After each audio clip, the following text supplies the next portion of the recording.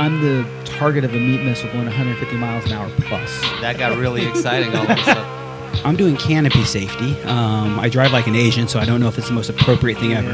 I'm killing it. Utah, give me 2. You're listening to Gravity Lab Radio, hosted by DJ Marvin and produced by Nicholas Live. Have we talked about skydiving the whole time? I think there are many people who are mature people who aren't some form of crazy, right? Dude, They just develop it with age. No, we own it with age. I think we've had it our whole fucking lives. Yeah, I mean, I think you just develop that like comfort with your neurosis. Yeah, Like, just expressing it, maybe. Yeah. you know, I just started dating someone new, and like there's all this stuff that like 10 years ago. Hang I would on, be stop. This is too good.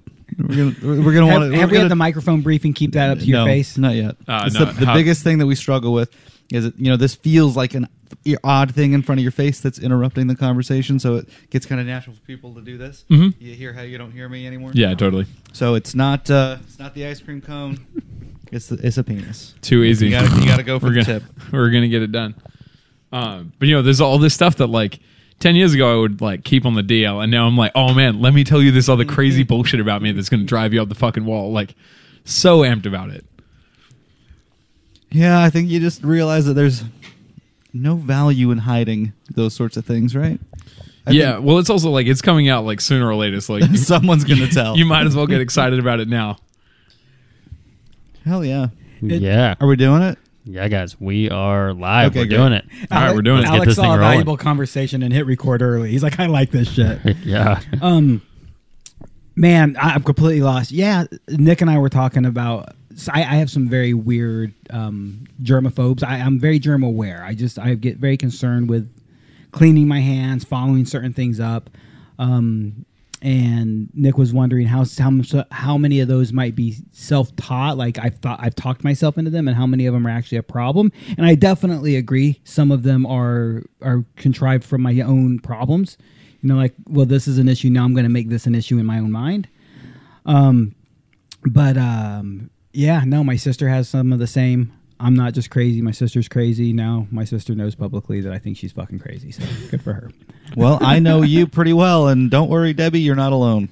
You are not. Wait a minute. That's not a good song to sing to my sister. Anyways, we have Richo Butts sitting here. Richo Healy.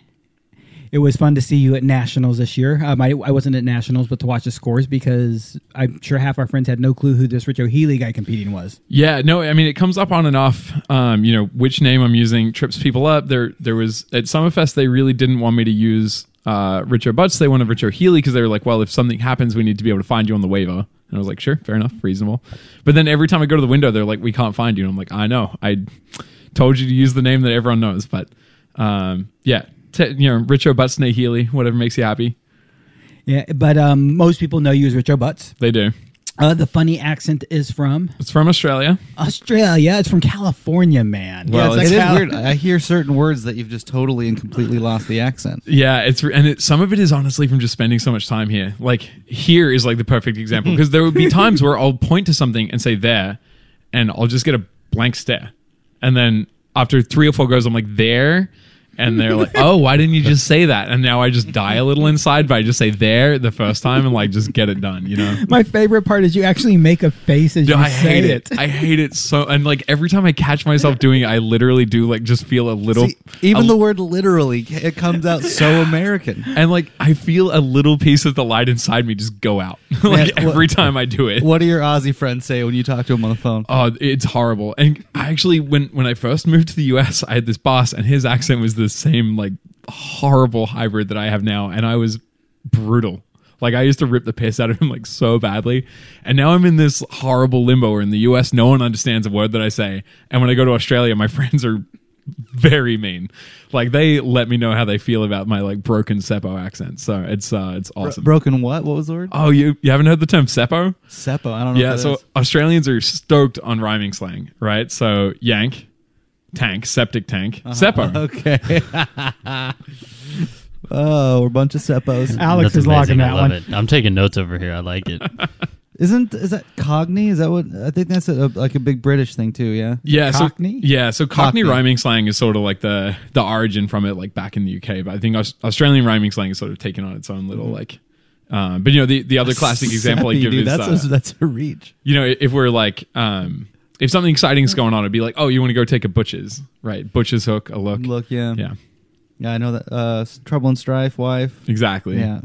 And Date Bonnie Rubble Trouble. There's like that one I only know from Snatch. I'm pretty sure. Yeah. Or no, it's not Snatch. That's Ocean's 11. it is Ocean's 11. Yeah. But I think there's rhyming slang in Snatches. Anyway, whatever. It's a whole thing.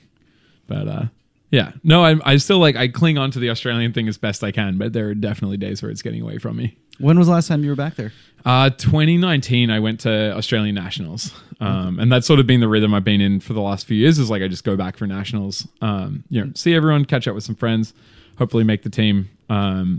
As for what's going to happen with next year's Nationals is something of a question mark, I think. But what month is Nationals in Australia? they've set the date, so it's going to be March 2022, or it's on the books for March 2022. So but in 2019, I have to imagine it went down before the shutdown and lockdowns all took place. Well, so yeah, I mean, it was April 2019, which was smooth sailing. It was like sort of November that stuff started looking grim, and then like early 2020 that it all kicked off. So that was like this like period of normalcy. I went to the World Cup in November 19 in South Africa, and then it was really like leading into like planning for Russia. Australian Nationals was actually going to be New Zealand because of course it would be. It's basically the same country. And then it like got moved to Picton, and then got moved back to New Zealand, and then it was cancelled, and then it was a whole. That seems like a thing Australians would protest, having Nationals in New Zealand. So it's actually incredible because for a long time, New Zealand Nationals was at Australian Nationals, right? Because it was like it's hard to run two events, it's easy to run one, right? But like in 2019, like only 2 Kiwis showed up. Like you just had a third one show up, he just would have got a bronze medal whether he jumped or not, like. But there was like a huge protest about it, and a lot of the Aussies were like, yeah, whatever, just show it. It's not a big deal. Suck it up, fly across the Tasman. And then when they were like, because York, the drop zone in Perth that used to host Aussie Nationals, got sold. It was like a separate whole thing. And they were like, great, we're going to Auckland. And like all the Aussies just lost their shit. Like for the same group of people that was like, just fly over, it'll be great. We're like, absolutely not. Like that only is the advice when I don't have to do it. So it was it was definitely a time. It is slated to be in Picton, which is near Sydney. So hopefully everything just sort of goes. At this point, I'm like cautiously optimistic. Is anyone jumping out there right now? Yeah, so Australia has a lot of clubs. Like in contrast to the US, like Skydive Oz, I don't know how much you know about the skydiving scene in Australia, but Skydive Oz is Act like we know nothing. Great. I honestly know very little as well. I'm just regurgitating stuff I've heard. But Skydive Oz is like a pretty big conglomerate that's being sort of gradually sort of buying out a lot of the big drop zones. So there is sort of like one entity that owns a lot of skydiving in Australia. But there's a pretty good club scene out there. So there's like a bunch of literal actual clubs that are like a co-op basically, and they like own a 182 and they pay someone to fly it, and like that they're just sort of like a non-profit drop zone, I guess. And so from what I've seen, I think a lot of the clubs are still jumping because they're not like a business per se. They're like literally a sporting club. Like they're sort of able to operate privately. But I think like commercial jumping is still not really on the books from what I've seen. Just open back up. Oh, it did? I've gotten some emails recently from some buddies. Oh, that's awesome. Yeah. No, in the last week, I've gotten a couple pings saying that we're getting to jump again. We're getting back in the air again. So, from my understanding, there were parts of Australia until very, very recently that you can go more than 5 kilometers from your house.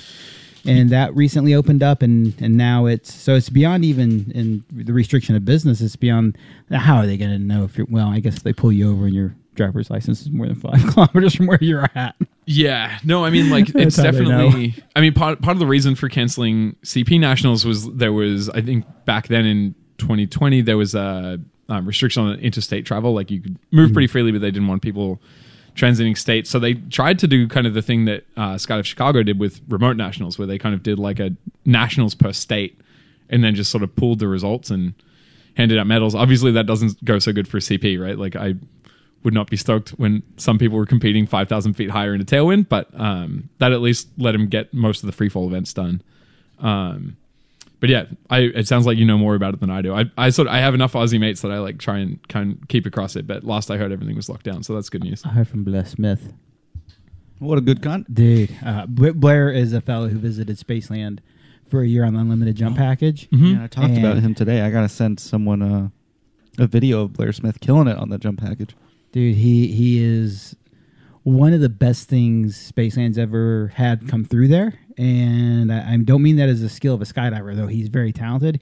He's just a blessed human being. He's just one of those dudes. I think someone was actually telling me about Blair while I was at Eloy. I'm sure, dude. He's one of the best. He's Tommy Miller status human being. Oh, hell yeah. So he competed with Tommy Miller in the tunnel in some stupid bounce off the wall contest. God, I love Tommy. I'm so happy he's going to be here this weekend. Dude, me too. So like the backstory with Tommy is like he when I was selling my Slayer that I had years ago, Tommy was like, I heard you're selling a Slayer, like can I buy it? And I was like, no, like it's already gone, but like I might know someone else selling one. So we sort of knew each other from there, and then like we shot a couple messages, and then my girlfriend invited me down to Oceanside to fly in the tunnel or to hang out with her, but she's like, well, I'm competing at VFS in the tunnel, do you want to fly? And I'm like, sure. I've flown like half an hour in the last 18 months and I wasn't good then. So like, what could possibly go wrong? So I show up and they're like, yay, like maybe have a teammate. But then there was an emergency. My teammate couldn't make it. And then this dude comes up to me and he's like, hey, I'm Tommy. Like I'm going to fly with you. I don't even know what the dude looks like. Like I just sent him some Facebook messages.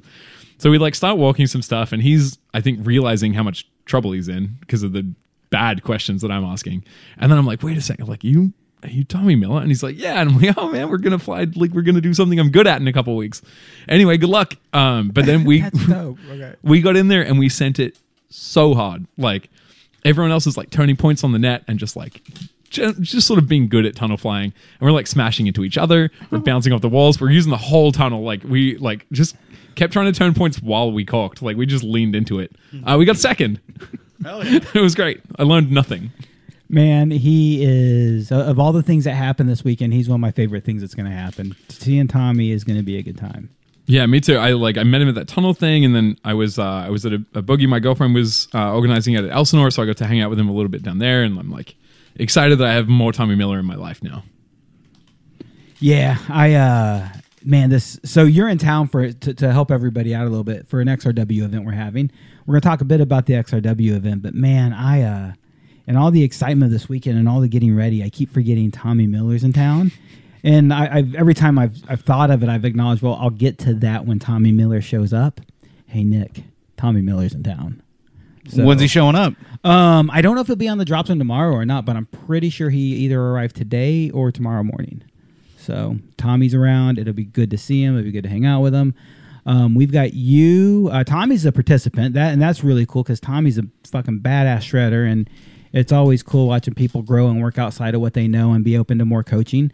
But we have an XRW camp. DQ is kind of leading the charge. I'm just doing the email and paperwork behind the scenes for him. But DQ's throwing an XRW camp with you, Stephen Megason, and Anthony Kimball as the coaches. Yeah. Texas has such a dope, and especially Dallas XRW scene. What they've been doing has been really phenomenal. There's a lot of this core talent, and we have a lot of future talent. And DQ really wanted to like bring everybody together, and it's just great, man. I'm excited to see you. I'm excited for this event. Yeah, I mean, I'm super excited too. Obviously, I was like super stoked when I got the message, basically being like, "Hey, we're putting on this event. Like, do you want to come and be a part of it?" I'm super amped to see what we're going to come up with this week. Like, obviously, it's not the first XRW camp I've ever done, but it is sort of the first camp I've done that's sort of structured this way. So I'm like really excited to see where this goes, I guess. Yeah, it's interesting because it's such a unique niche and new discipline. A lot of structure isn't there, and our biggest goal is to introduce structure to our community. Other people have done it. Scott Lazarus is doing a good job of putting structure out there. A lot of people, Shredfest, are doing things like this. But in our local Texas community, we wanted to offer structure. Part of it is, in Nick's case, as a DZ manager, these people need to know how to communicate with DZ management and what expectations they can have from a DZ and support, and what expectations are unrealistic, because they should have the right to do skydives, but they also should not get in the way doing it. They shouldn't be a problem doing it, and they should have help being able to put it together safely. And so it's really a camp designed to teach people to do these things and ultimately to build major shredder things. You don't know this, Nick, but part of our goal is, I think you might know this, we have so many other events behind this that we're building to and looking for, but we have to prove we can do it safely, productively, without impacting everything. We can't be in the way. We just need to be another component of the DZ. And we're excited to, I think the 4 coaches, you guys are going to crush it. Yeah, I mean, we have a bunch of, I mean, we have really good talent on the coaching bench. Also, just, you know, we're DJ and I were actually skimming the participant list just before this and kind of like sort of, you know, thinking about what the plan looks like there. And I'm sort of individually excited to fly with everyone, at least everyone that I know on the participant list. So like, I think we're going to have a good event. I for sure, like, I think that underlying thing of like introducing sort of structure and like expectation setting is huge. Like, I won't name names, but I went to a drop zone a couple of years ago. I was going with someone who was participating in a camp that like was a free fly thing that I really wasn't qualified to be a part of. I was like, great, I'll bring a tiny parachute. Drop zones have wingsuiters. Like, someone will want to fly with me, right? Which seemed outright reasonable. And then like some wingsuiters showed up. I was like, awesome. Like 2 hours of screwing around later, like finally they're like, oh, you want to do XW? Like, you can't do that here. Which, like, sure. I mean, it's their drop zone. They can run it however they want. But, you know, it would have been good to know that, you know, before the 2 hours of wasted effort in like trying to get through briefings and get on a load and whatnot. But also it was just frustrating because I was like, look, they're when I probed a little about why they didn't want us to do it there, it was this sort of like, I think, flawed belief that it was like so innately dangerous that like some horrible incident was like inevitable like that day if we went out and did it. And so like I think spreading this knowledge to other people so that they can get out and kind of like know how to do this like safely and accurately and sort of in a way that doesn't impact the rest of the drop zone is huge. But also like just getting on towards like standardizing on like how we do this, right? Like most drop zones have like figured out like where they want movement groups, right? And I think like eventually we'll sort of have the same thing where it's just like, cool, like this is how XLW groups like fit into the grander operation of the drop zone. And hopefully we'll just sort of have like some standard operating procedures for it. Is that what you mean when you say structured like this camp?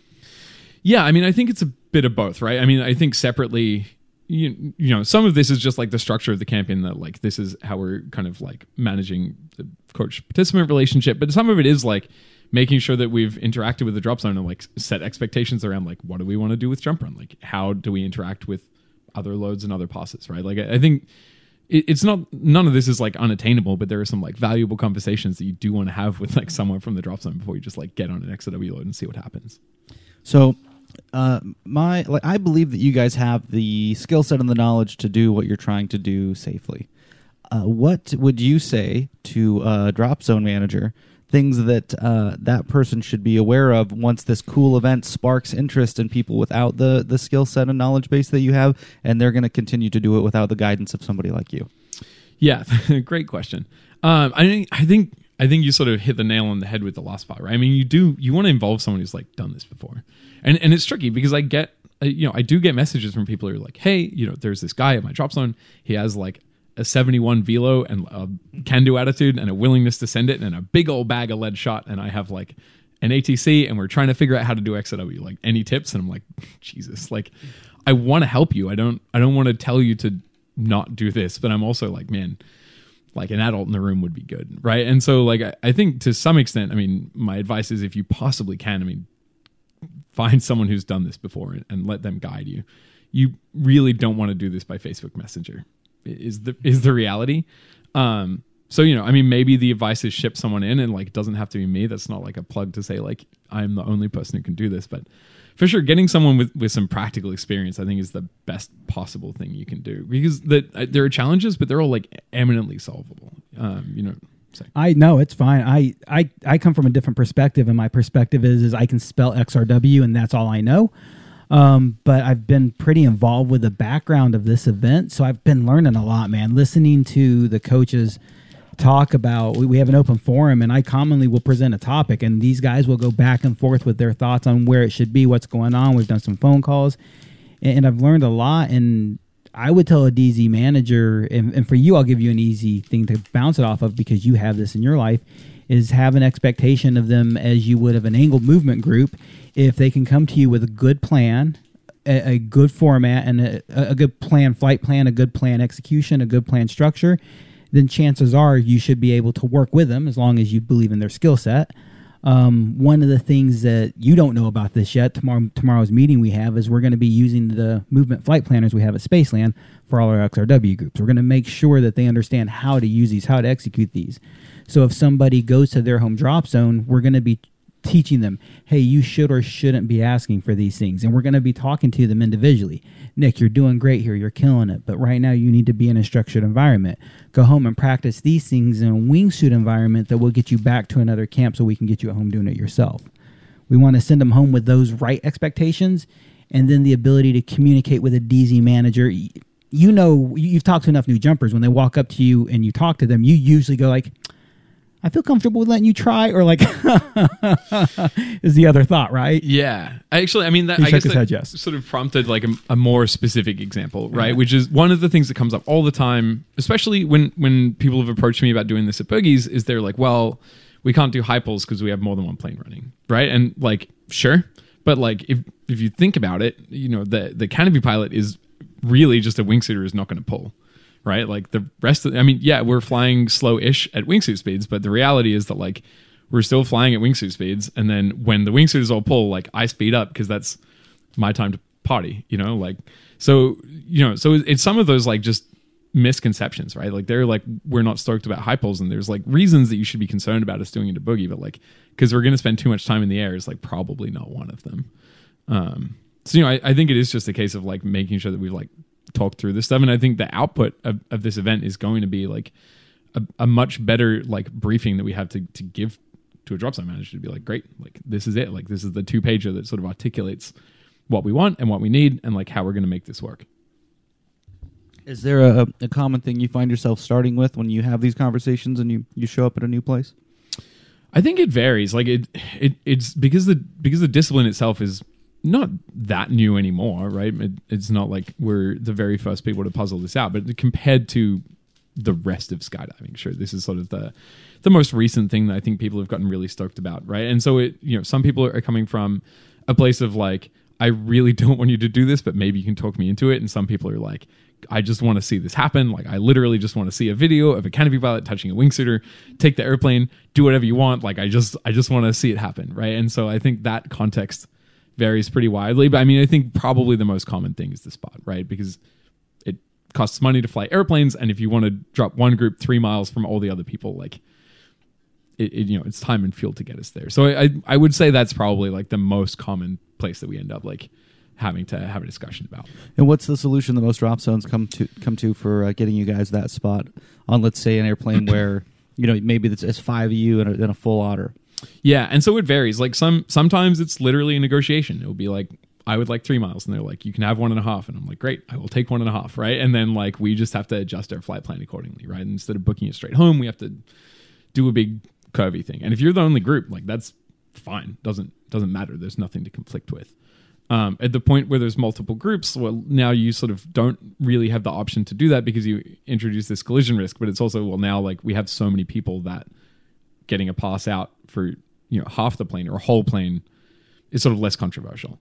And so I don't think there's like a unified solution there. I mean, I'm really lucky. My home drop zone is like pretty stoked on this. And we sort of have a pretty good sort of cadence worked out for like the winds aloft that we normally experience at home, and just like a good way to make it work. Like our drop zone owner is just super understanding. And like, if we want to get out 2 miles past, like just ask for it, you'll get it.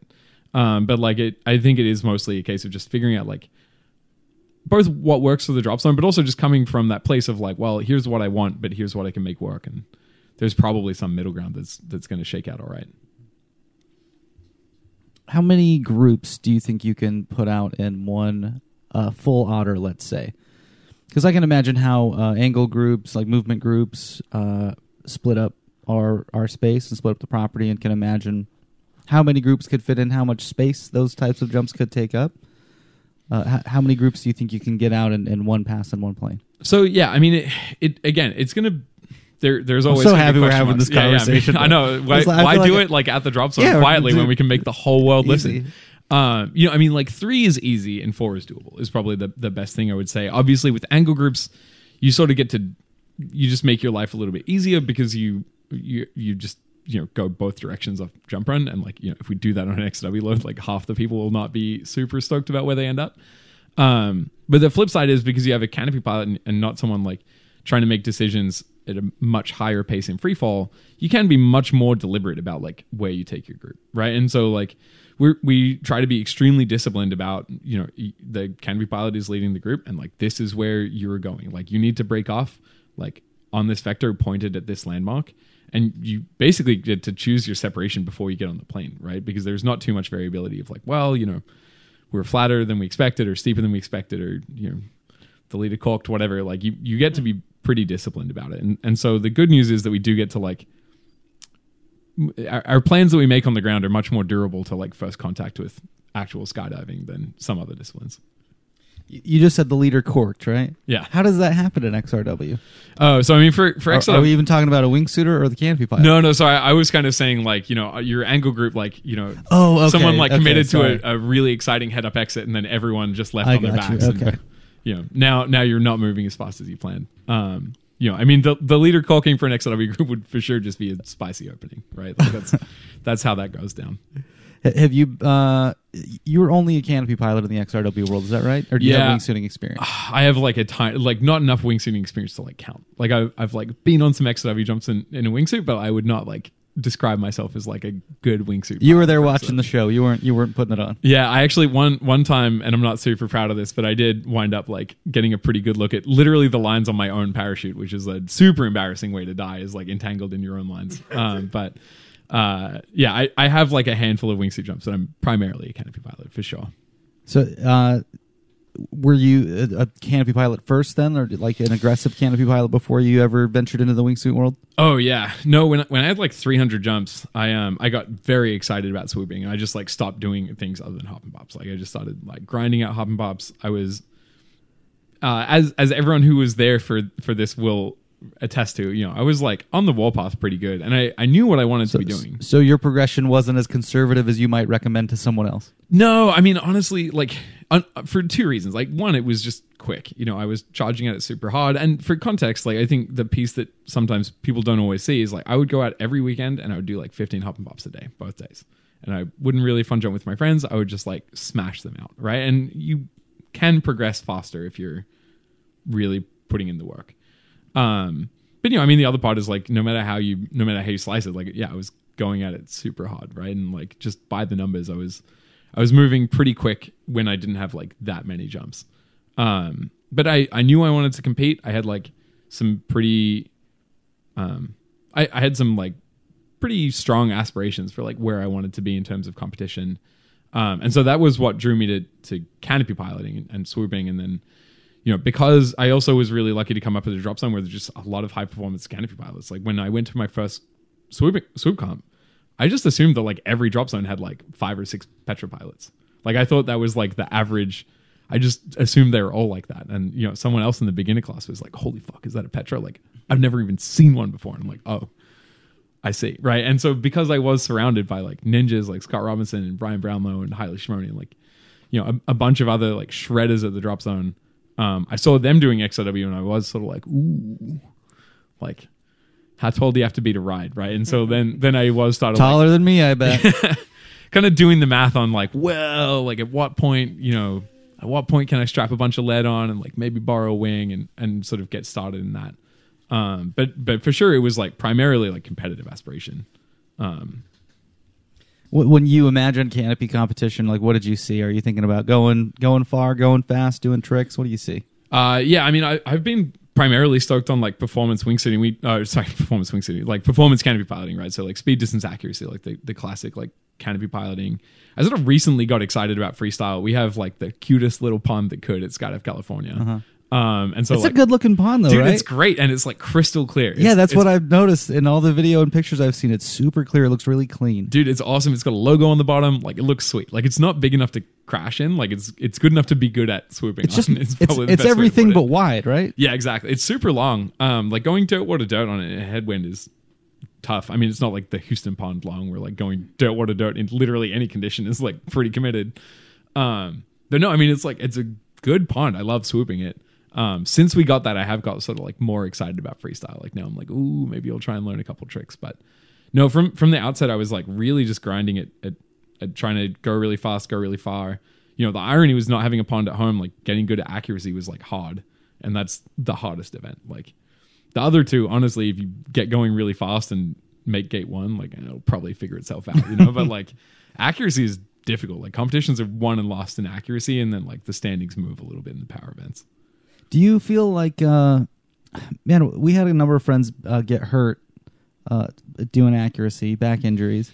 Do you feel like there's a good solution to the way that they structure the rules or the scoring to try and keep people from pounding in that way for the points? It's a good question. And, for anyone who doesn't know, like I'm the proud owner of 2 compression wedge fractures in my back, from trying to make it work in downwind accuracy. I did not know that when I posed the question. No, it's all good. I'm not shy about talking about it. Like if you do the bad thing, you should own up to it. And to be clear, that back injury that I gave myself was 100% my fault. Like I did that to myself. Like at gate 1, I was like, I think I can make this work. And at gate 4, I was like, yeah, I can make this work. And then as I shot like 30 feet up in the air, I was like, ooh, shouldn't have done that. I'm realizing as we're talking about this, we have a lot of newer skydivers to the show that maybe we can break down. Totally. So for anyone who's not aware, zone accuracy is a discipline in swoop comp where there's an entry gate, which is like 40 meters back into the pond. I should know the exact dimensions because I've been doing this for a while, but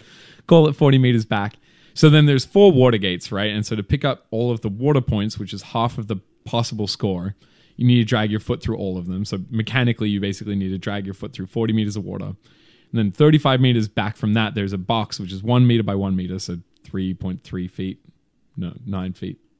Whatever. American is hard. 3.3 feet. You're pretty close, yeah. There we go. By 3.3 feet. So it's not big. It's like your standing shoulder width, right? And if you want all the points, you need to pop up and stop in that box without touching the ground with anything other than your feet. And it's difficult. Where it gets rowdy is in a downwind, right? Because when you have the wind stopping you have a lot more control over where you're going to stop. It's very difficult to accidentally like catapult yourself really high in the air. In a tailwind, that's typically where the injuries happen. I'm not looking to throw any specific drop zone under the bus for like specific incidents. But I was at a World Cup recently where we were competing in the ragged edge of the limit. There is a wind limit, right? So if the wind speed exceeds 5 meters per second, we are allowed to compete, but the scores won't count for anything, right? So there's Can someone math me that into miles an hour? 11 miles an hour. Okay, great. That's the one that I do know. And so, there is like a rule there sort of designed to both like make the standings fair as well as to like protect competitors. But like even at 5 meters a second, 11 miles an hour, whatever you want to call it, it's fast. It's pretty scary. And that was pretty close to where we were at Midwest when I hurt myself. It used to be 7, which is 15 miles an hour, which they finally changed that because there was one world championship where like everyone wrecked themselves. I just got back from US Nationals. We did, happily, it wasn't very downwind. It was like slightly downwind, but like really not that bad accuracy, which was great. Love that for all of us. And we were sort of, as competitors, talking again, like, should the downwind limit be lower than the, headwind limit? I would be in favor of that rule, but like, I think the devil's in the details, right? Like, what is a headwind? Like, if the wind is a perfect crosswind and it's like blowing, between 179 and 181 degrees at 4 meters a second, like, does that mean we can jump? Can we not jump? Like, I think it's easy today because the rule is just a velocity, right? With no direction component. So it's like easy for the judges to measure.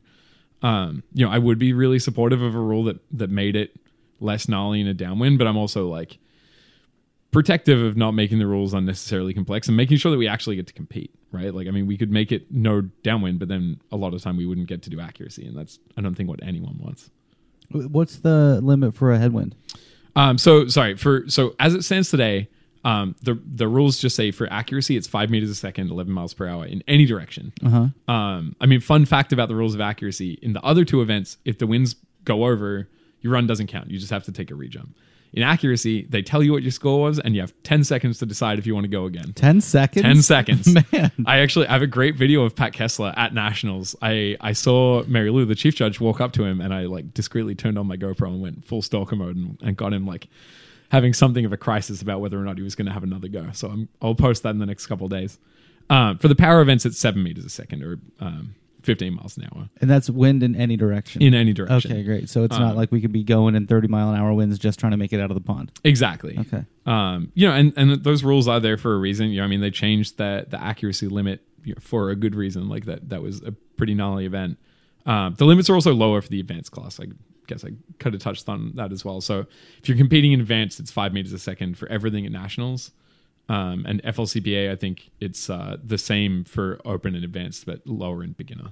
Is there a difference in the way the gates work in the different classes? Yeah, and so this is where, I mean, we can spend as much or as little time talking about the rules. It's complicated and it's split between two classes. I love talking. I'll do this all night. Great. Like this and airplanes, I'll talk about literally forever. But so for open, the gates are all 5 feet high, and you have to pass through all of them. So for speed, there's 5 gates. So speed is a 70-meter carve, and so basically, I think it crosses through a 70-degree arc as well. If that helps the listeners picture it in their mind's eye, which I'm sure it will. Right, but so advanced, the entry gate is 10 feet tall, so it's twice as high, and you don't need to pass through any of the interior gates. You only need to make the exit one. So it's way more forgiving. Same deal for distance. For open, the entry gate is 5 feet tall, but you also have to touch the water at or before it, right? So you're going Mach Jesus. You need to contact the water, stay low through another gate that's 50 meters away, and then you can climb. Mach Jesus? Yeah, it's a very specific that's great, speed. dude. Attainable only with the finest of parachutes. God, next time I get pulled over. Yeah, that's... I had you doing Mach Jesus down 288. And then...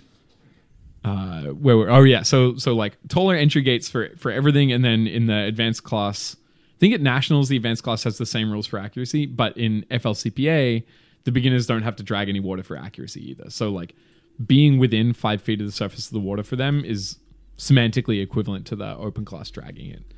And again, it's some of this is just a safety thing, right? Like not forcing them to drag water going as fast as they can forces people to put themselves in, they don't have to be in the corner, but also makes it more doable, right? Like getting through a 10-foot gate and then to the bank so that you don't go swimming in a bit of a headwind is much, much more attainable than dragging the water out of before, right? Like you can realistically roll out like way closer to the shore. How many times have you had to swim and or walk out of Shockingly few, honestly. Like I think up until we got the pond at Tracy, I can only think of one time I'd been swimming. It was my second swoop comp ever. The winds were very close to limits for the whole meet. You get 3 points for just passing through the entry gate, and they can't take them away from you. Once you go through the entry gate, you get 3 points no matter what happens. And so I was watching the other people in the beginner class all like choosing to not run the pond because they were like, they didn't want to get wet. And I was like, beautiful. I'm going to go through that entry gate. I'm going to get 3 points. I'm going to win. Like, I'm going to tie with anyone else dumb enough to go through the entry gate. That's that's a good strategy. That's a great place to no, start. I was stoked on it. And so I came through gate 1 and then I stopped at gate 2, which is like 10 meters further forward. And there's this beautiful photo of me kiting a Katana 107 in the pond at Sebastian, which I included in the ad for that parachute. I was like never wet, and I just had a picture of me like kiting in the middle of a pond. But so I feel like that was the only time I got wet for like quite a while. And then we got the pond at Tracy, and I sort of embraced like just going swimming sometimes is like a good thing to do, and definitely a better alternative to getting hurt. It's actually like one of the things that I spend a lot of time banging on about when I'm talking to new swoopers is like, dude, getting your gear wet is so much better than hurting yourself trying to get out of the pond. Like, yeah, I never really thought about the water as the foam pit for swimming. I never thought about it that way because I'm terrified of water. So water's always like it's been this scarier element to me to not be able to swim with my rig on. Our swoop pond's also deeper than he is tall. That's not true. I've walked out of it. It's only a couple feet. It was more like a bob, but Heyo. you got out of there. Who's Bob? But yeah, I mean, like, dude, banks are, if you hit a bank going fast, like, you will hurt yourself. It's like pretty much inevitable. And so I'm like pretty deliberate with people. I mean, if you can get out, like, get out. Like, no one wants, actually, that's not true. Everyone at Skydive Midwest fucking loves going swimming. I've never met a group of people in my whole life more excited about just getting in the pond for no reason. Like, I was out there recently for a swoop comp, and like sunset load, everyone just set up like super deep. Like, I think one of them was worried he wouldn't make it to the pond, but like none of them wanted to make it out. So they all set up like deep as hell. Like all of them crashed somewhere around gate 1. They all dragged their soaking wet gear, and it's like sunset load as well. So you can't even like get on another load to dry it out. And they were having the time of their lives. And I think that's like the healthiest attitude imaginable. Didn't they start calling themselves like the swim club Yeah, or the something, Midwest like the Swim Midwest Club. Swim Club? Oh, And that's amazing. commitment right there. They I have like it. a point. They have a leaderboard as well. Do they really? Yeah, Like, I forget how it works. I think it's like 5 points if your body goes in the water, but your canopy makes it out, and it's like 15 or something if your canopy goes in as well. dude, that is so sick that they have a whole point system just based off of like getting wet. It's awesome. Like I genuinely like love that. Like I think culturally that's awesome. I got to see a really gnarly accident a while ago, also at Sebastian, at a different meet where someone really wanted to get out and made some bad choices, and basically his whole body left the pond except for the lower half of his right leg. Oh. And he tore like That's rough. all the connective tissue. It was horrible. And like, I think if you gave him the chance to go back 20 seconds in time and be like, do you want to get in an ambulance in 45 minutes or dry out your gear in 45? Like, I think he'd probably pick, drying his stuff out. And so that is one of the hills that I'm like really willing to die on, is like, dude, sometimes just getting really wet's the right choice. And honestly, Set up deep. Set up deep. You will make everyone on the drop zone like so happy.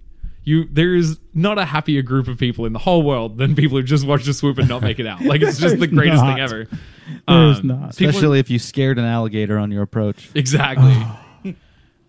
I don't think there are any gators in the pond right now, are there? I haven't seen any recently. So- They have to be out there though. I mean, it's getting colder though, so they don't usually hang out as much this time of year. I got in a big argument actually at Midwest as well about whether or not there are alligators in the Houston pond. And I- Occasionally, Oh, there really? are 100%. yeah, I may Yeah, have just fucking gaslit this absolutely. woman for no reason, because I was very, very deliberate about being like, no way, no how. She's like, I have a video. I'm like, great, let me see it. And then she couldn't find it. I was like, I 100% have drone footage of alligators swimming in the pond. Can you pull it up now though? Because if not, it doesn't. yeah, no, I'm really not hearing much in the way of You know conclusive what? evidence. I bet you. Show the people. I bet you I can find a video of Tex Swooping one. swooping an alligator. Yeah, I was Wow. gonna say There's there's gotta a be video of something. Tex. I'll Shannon see- McCarthy, man, I if might you're be able to listening, find like, something. I will concede that maybe there may have been one. Isn't there? Isn't that on one of your edited videos? I feel like I have an opening drone shot of a gator swimming out of the pond. Yeah. I can see if I can find it. Would it be on one of your pages or something? I don't know. I don't even Some know of what the video gators it'd have be been in. Showing named. around. Oh boy. No. There's a long time ago we had a swoop ditch and a pond that was a detention pond because you have to like dig a hole in the ground in Texas if you build so much property to displace the water. And All right, you got this. Oh shit! I just lost it. Oh, Hey, this but is- yes. It's I found it. elusive. These excuses are just getting more Here and you more go. feeble. The footage is getting more. Oh, and more yeah. elusive. Well, I mean, okay, technically, that's It not just ran into the pond. It's not from in there. the pond. It's next to the pond. There are gators near the pond in All Houston. right. Well, Shannon, if you're listening, there is at least one. I'll give you that. Yeah, wait. There is a state park nearby. And I say very nearby. It's a couple miles probably, and it's full of gators. You're walking through the state park. My wife and I took our bikes off the main path, just on side paths, and almost ran over an alligator. Like seriously, within a couple. I was like, holy shit! Well, that's exciting. Hell, like I'm back on the main track. I'm cool not getting. So wait, hit by sorry. an Is this like alligator. close to where we are now, or close to the drop the drop zone? Because you would think this would motivate Wingster just to like land on the drop zone more. Surely. No, Like- no. I mean, you would think. We're not talking about the brightest group of people. You know, they tend to land towards the opposite side of the swamp. God bless them. Yeah, they do fly away from the swamp. They are that smart. I mean, they're being led by a guy named Anthony Kimball. Oh, so Jesus. they're off Well, on a wayward point. There's your problem. So I've noticed it's the theirs, yours, fours. It's anything with a hard R. Yeah, Ending in R though. Yeah, Yeah. and it's not anything in. It's got to kind of the or to it that he turns American. Ever since you've talked about it, every time he says something that way, I'm like, Oh no, dude! I know. I mean, I literally the light inside me goes out just a little more every time I do it. A little more. A little more. Yeah, that sounded good. That Yeah, sounded it's- super American. Is it fucking deliberate? blows. Like, do you think about it every time it happens? No, so literally what happened was like it, I like that we're already back to making I fun know, of the way this you is- talk. this is I'm great. sorry. So stoked on it. It really was Americans not understanding what I was saying, and it does frustrate me because a lot of times I feel like from context that like if I'm pointing and saying a word that sounds a bit like there's a good chance that these they're somehow related. So I'm going to explain. That we have a buddy, Blair Hamling, who's from New Zealand, and I did not know that Blair was from New Zealand. And he's before you get to know him, he's a pretty quiet guy. Doesn't say very much. And I met him at a Big Way event, like the Live Bigs event that had come to Spaceland. And I said, "Hey, my name's Nick. What's your name?" And he said, "Blair." And I did not know that he had an accent. So I heard bleh. Like BLEH. Yeah. That's what I heard. Yeah. And I was like, bleh. And he said, yep. And no other words. So I just couldn't put his accent into context. So it's like, hey, if I know that you're Australian or from wherever and I can put your accent into context, that's a lot easier. But yeah, if this person who you were saying there to didn't know you were Australian and you just came out with a the. So, Like, I mean, that's a lot more of a noise than a word. I mean, I'll tell you the one that really murders me every time is people struggle with my name, which, whatever, I get it. Richo is not a common name. Most people have never heard it before. But sometimes I'll spell it, and people will read back to me a name that has more letters than that. For people really want to call me Richon, which, first of all, I'm like... Richon? Like, I think Richorn. Which, first of all, who the fuck would name their kid Richard? Like, that's my first question is, why would you do that to a child? Richorn. But my second question is, like, when I spell my name, because the way I say "oh" also catches people out, which is just shitty. But so, like, when I spell 5 letters, the name you try should also have 5 letters in it. Yeah. Like, that's just my theory on the world. Richorn? Yeah, seriously. That sounds like a rapper who's obsessed with the rhinoceros. When Well, you know, if this skydiving thing doesn't work out for me, Richorn. maybe that's like... Yeah, dude, you got to That's get a the gold thing. chain. that's the rap With some name. rhinoceros ivory or whatever you'd call it. Yeah, perfect. I'm going to stick that in the back pocket just in case. Well, I mean, just make sure you give me a shout out when your rap career Well, takes yeah, off. clearly the whole back of my first album is going to be dedicated. Dude, to can you. I be your hype man? Oh, dude, do you want to? I would be so I feel like psyched. you'd be so good at it. I'd be a good hype man. Yeah. You can make a good rap video. That's, Ooh, yeah. It's been rumored. Dude, you gotta see this latest video Nick made. I loved it. Thanks, Thank you. That was fun. Dude, oh my god. I was lost track. The film festival just happened. The That film was a good festival time. did happen. Yeah. That was a super good time. I'm still debating whether or not the video is if it's appropriate enough for the internet. Oh boy. I get that. Yeah. I don't want to, you know. We can talk about what it is. I decided I was going to be I wrote my own lyrics to a rap song and I rapped it to the camera and I made a hip hop music video. It's fucking. Well, I was just gonna say, like, dude, I don't know if you know this, but there's some pretty weird shit on the internet. Like, do you Well- really think you're gonna make the top 10? No. I mean, just, 2 girls, 1 cup. I would really only worry about what a few people would think and I say see what you're about it. A saying. very small group. But you know, it's a tribute to a good buddy, and it's just fun. I had a lot of fun making it. I had a lot of fun involving my friends in it, and so it's something that I feel like I just want to share it with the world because it was so much fun for me. So I'm just and I don't say anything in the song that's even close to as bad as the stuff that we say on most podcasts. Gotcha. But it's like, hey, it's not just the podcast when, you know, Skydive Spaceland hosts it and Option Studio sponsors it, and it's like I don't want anyone to feel like they've put their name on anything that is incriminating or off-putting in any way. Well, there is only one way to find out. Yeah, and I'm trying to sit on it for a few weeks and let my excitement of having finished and shown the video, like, just let that settle down, and then just take a nice sober look at it and make a full assessment of whether or not this is something the world needs to see or not. So right now I'm just sitting on it. So I have one real request. Can I have a link? Yeah, That's all I want? care. I'll I mean, send it to you right yes, now. Yeah, Please like, do. I mean, the second we're Oh done my here, I need to God. see this video. Like, It's good. Need to see it. Yeah, it's really nothing horrible. The way he describes what he's saying, I get those limitations, but it's really nothing excessive. But it is a lot of fun. It is purely skydiving related. We all laughed. It was a good time. I feel like I need to subtitle the lyrics or at least include the lyrics. I think that would help for sure because there's a lot. Like I saw it multiple times as you were editing it, and I was still picking up on things that I didn't catch the first couple of times, just because something looks cool, so you're focusing more visually than you are on listening to the lyrics. So I think that would help out a lot when it comes to just like catching the little tweaks that you made to the song.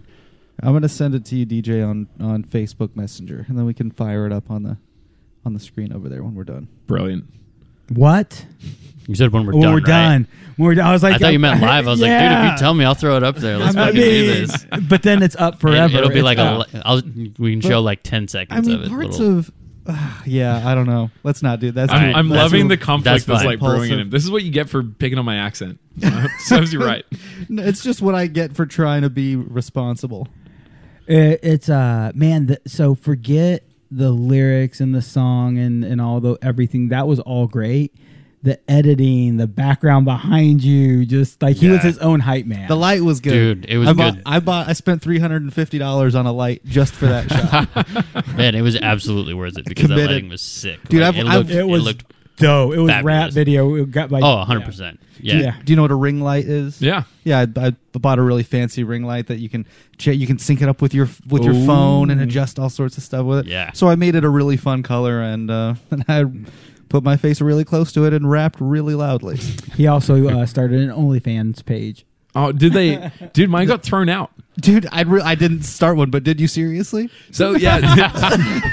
Okay, so I'm Dude, I happy cannot that wait to hear that this. we just sidestepped into this as a serious So conversation. here's the Let's thing. do Like, I mean, I love taking a bit and just running with it. Like, it's my favorite thing is to take some stupid joke and just like Go full send, willfully baby. let it get out of hand. So like me and a couple of my friends from my drop zone were like making a joke about making an OnlyFans for my feet, right? For your feet. Yeah, specifically Hold on, for let feet me see pics. these things. No, and so this is the incredible Yeah, thing. those are all right. Well, I mean, you they're like- fine, right? But I Man, close if you my want eyes to, and you think can about you can those. pop those bad boys up a little bit. Show Oh, the yeah. people at home. Yeah, that's for the record, you all owe me $5 now. Man. But so, and we like made these jokes, but I was like, I do actually want to do this. Like, I think this would be a funny thing to do. We should make an OnlyFans for my feet. So then Val and Whitney took a bunch of pictures of my feet with portrait mode on like a good iPhone camera, and they showed me the pictures, and I'm like, dang, those are good looking feet. I would pay to look at those. So now I'm like stoked on the idea. So I set up an OnlyFans, and they threw it out because my legal name isn't like on any of my social media stuff, and I've been meaning to like jump through the hoops to get this thing like reinstated because I really do love a good bit. There's nothing in this world I love more than a bit gone horribly wrong. Are they don't understand that the name Rich O'Butts could be a foot fetish porn star? Yeah, no, it's weird. Yeah, isn't that it? seems like a It's great right there. place. But like, because they have a thing for like uploading. You know, you have to give them like a bunch of stuff. Which whatever, I get it. Like they're trying to be like a quote unquote legitimate business, and I like did all of that stuff. As far as I understood, they're like aggro that my social media didn't have my legal name on it. And I was like, I don't fully get it. Like I feel like I can't possibly be the only person like struggling with this, but. One of these days I'm gonna get around to it because I do have some like fucking great pictures of my feet that I think the world should have the right to see for a very reasonable price. Like I don't think I'm asking so much. Do you think there is a male foot? Like, is that a thing? Well, so- I can imagine just because dudes are turned on by weird and crazy stuff. Like, I can imagine that men are attracted to feet. That makes sense. So But- okay. No, I just wonder if is there a market for that? I mean, that's the A, short I bet there question. is. B, from the outset of this, I was like, yeah, we can make these look like lady feet. Like it's fine. Like that was for sure the goal was to just like not be specific and like okay. let people draw their own conclusions. That might even be funnier I- is if you set up all the photos to where it all looks like sexy ladies' feet, and then it scrolls to the last picture of a wide shot of you full body. Yeah, just like dick out, like just, Yeah, just totally. like doing the whole thing. You need to do something about those feet. They ain't very ladylike. Yeah, no, I mean they're also dude. covered in like your cat hair. So My- I that's, mean, how often do you paint the toenails? actually, I don't really. I do my fingernails like all the time. I don't like manis or pedis for like the dumbest reason. My toenails are so small, it just doesn't feel like good value. They're My so toenails little. are so small. They're so little. So this is I like think the they're totally reasonably sized. I mean, Yeah. they're fairly fine, but, normal. like, this is like the remnants of a pedi actually that I got with Whitney who took the pictures of my feet from my OnlyFans. Dude, they're all right. If I cover up the rest of your body, that's all right. Okay, well, I mean, let me ask you this then. Like, I mean, how much would you pay for like a couple of? I Good mean, feet I pics don't in your really box every have a month? foot thing. Yeah, Like, but I mean, just at a normal whatever. day. Is someone without a foot thing? Like, what would you cuff up? Dude, you give me for.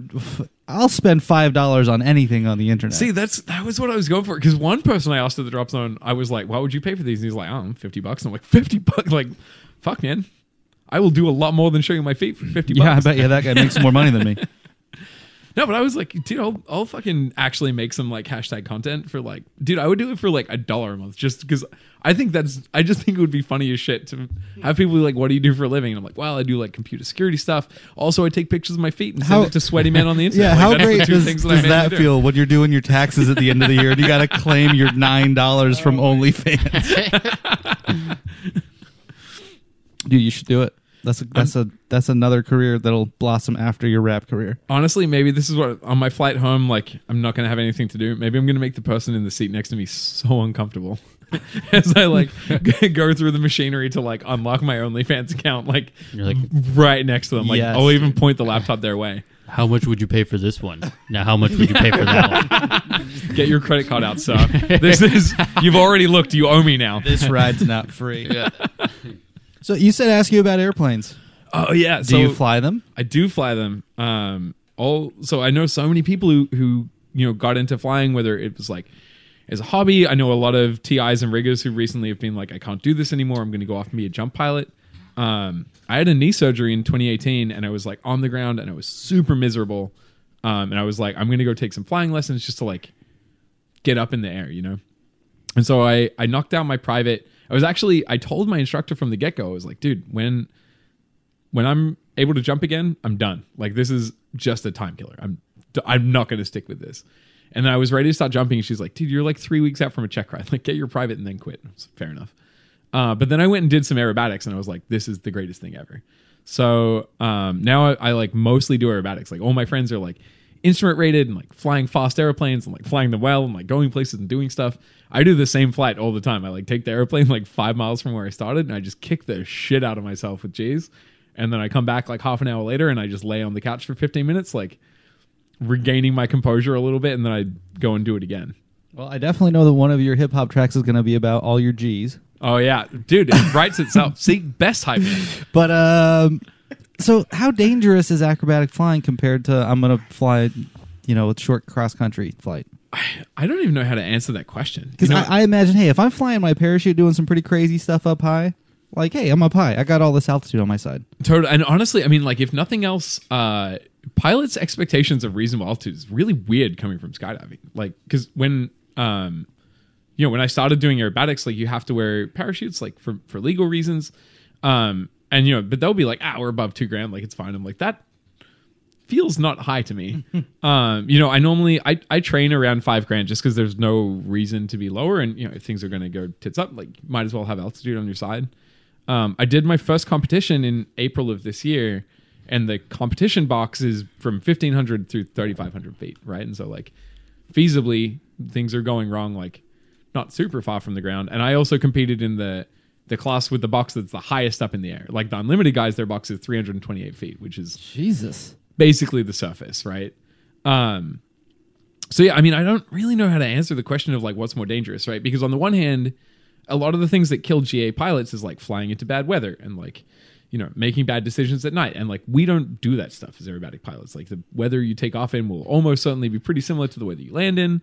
You're not really going far. You don't have to interact with other weather systems. A lot of times you're not flying over terrain. Like we eliminate a lot of risk by virtue of the fact that our flights are all super short, but we're also like stressing these airplanes like pretty hard.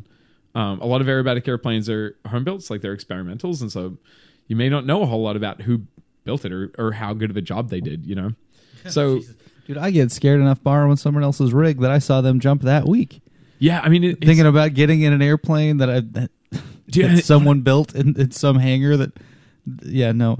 Yeah, I don't want to do that. It's crazy, and in some ways, like honestly, an aerobatic competition, or they call them contests, which whatever, same thing. Runs very similar to a swoop comp. Like honestly, when I went to my first contest, I felt really at home because like logistically, it felt very, very similar to a swoop comp.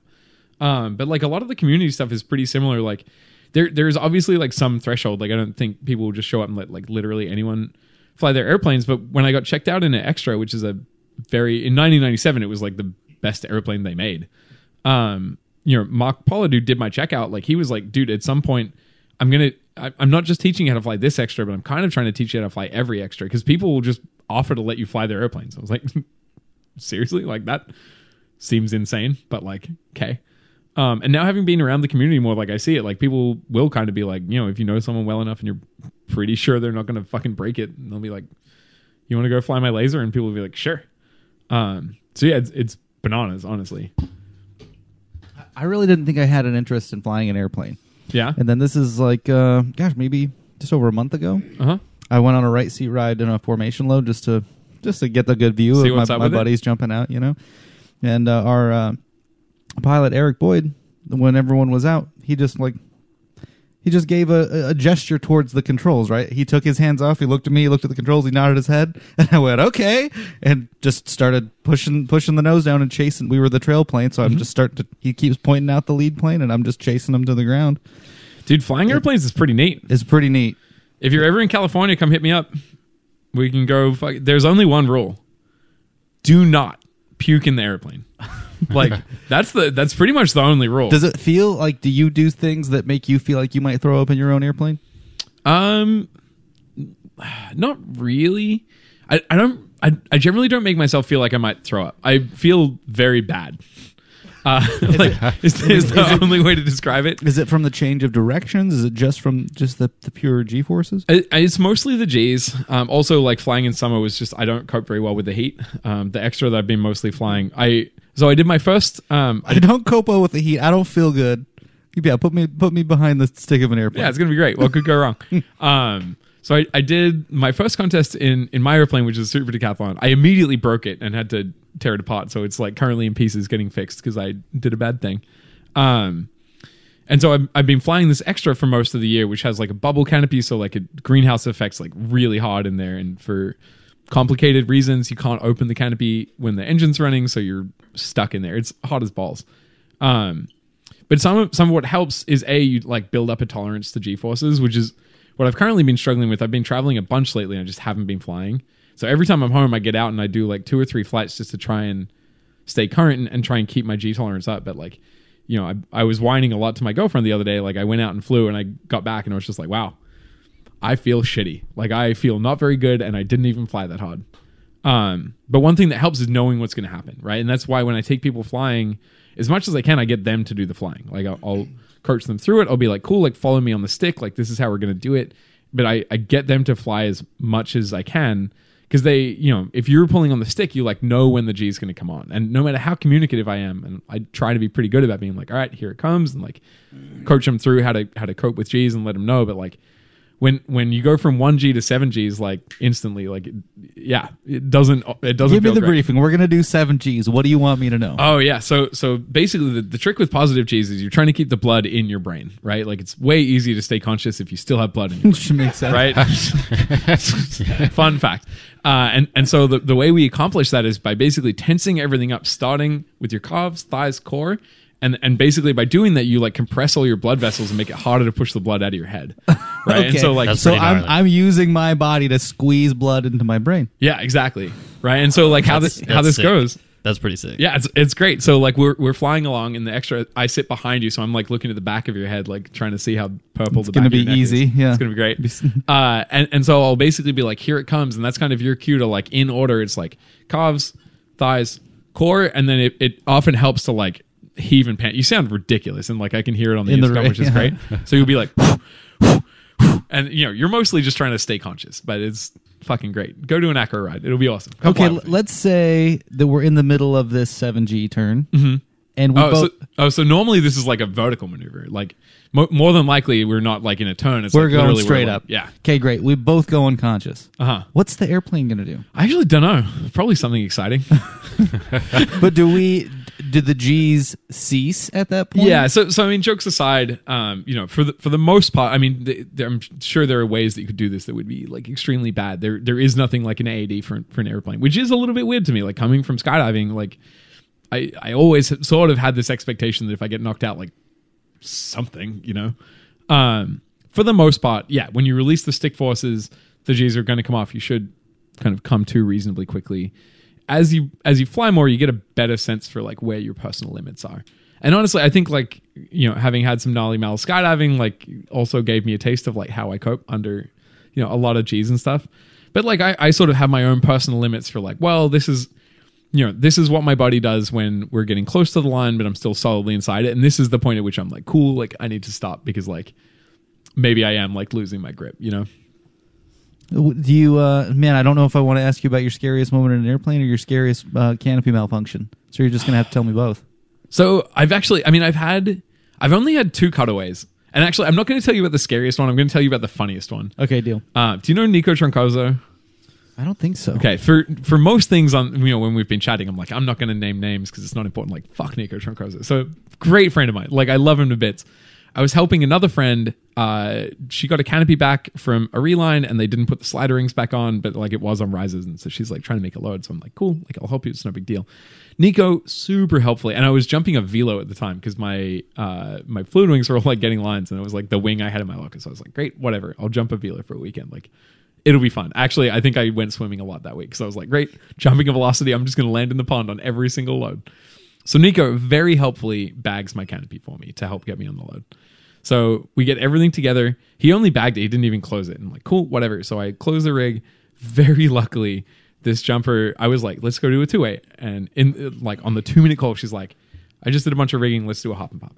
Great, whatever. So I get out. I pitch. I have a slightly funky opening, but I'm like, whatever. I look up and my RDS lanyard, because I jump a full RDS, is like through my lines, like through all of them. And I'm like, how the fuck did you do that? But I'm like a problem solver and I opened pretty high. So I'm like, well, I have one end of it. I'll just reel it in. So I'm like, I take my slider off. I'm like pulling on the lanyard. I'm like trying to get it in. And then my D-bag like snags on a cascade.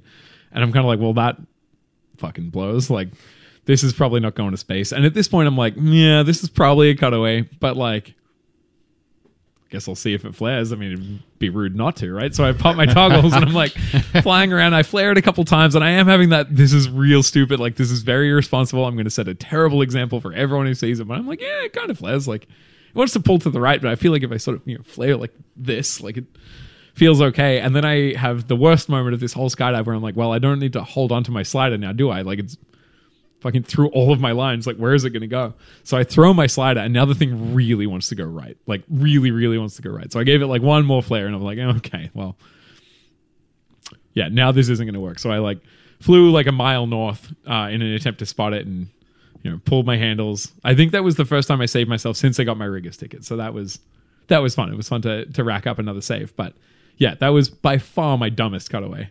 And I'm never ever going to let Nico live it down, because to this day I don't really know how he achieved it. Yeah, that's what I was going to ask, if you talked him, or if you talked through the closing process. Oh, absolutely. Because I mean, picture this, right? Because I did a good job of spotting my cutaway. My main landed, my free bag landed like next to the pond, and my main landed like just behind our hangar. So I didn't even like go in and drop my stuff off. Like, I carried my reserve in my arm, so I got my free bag and my main.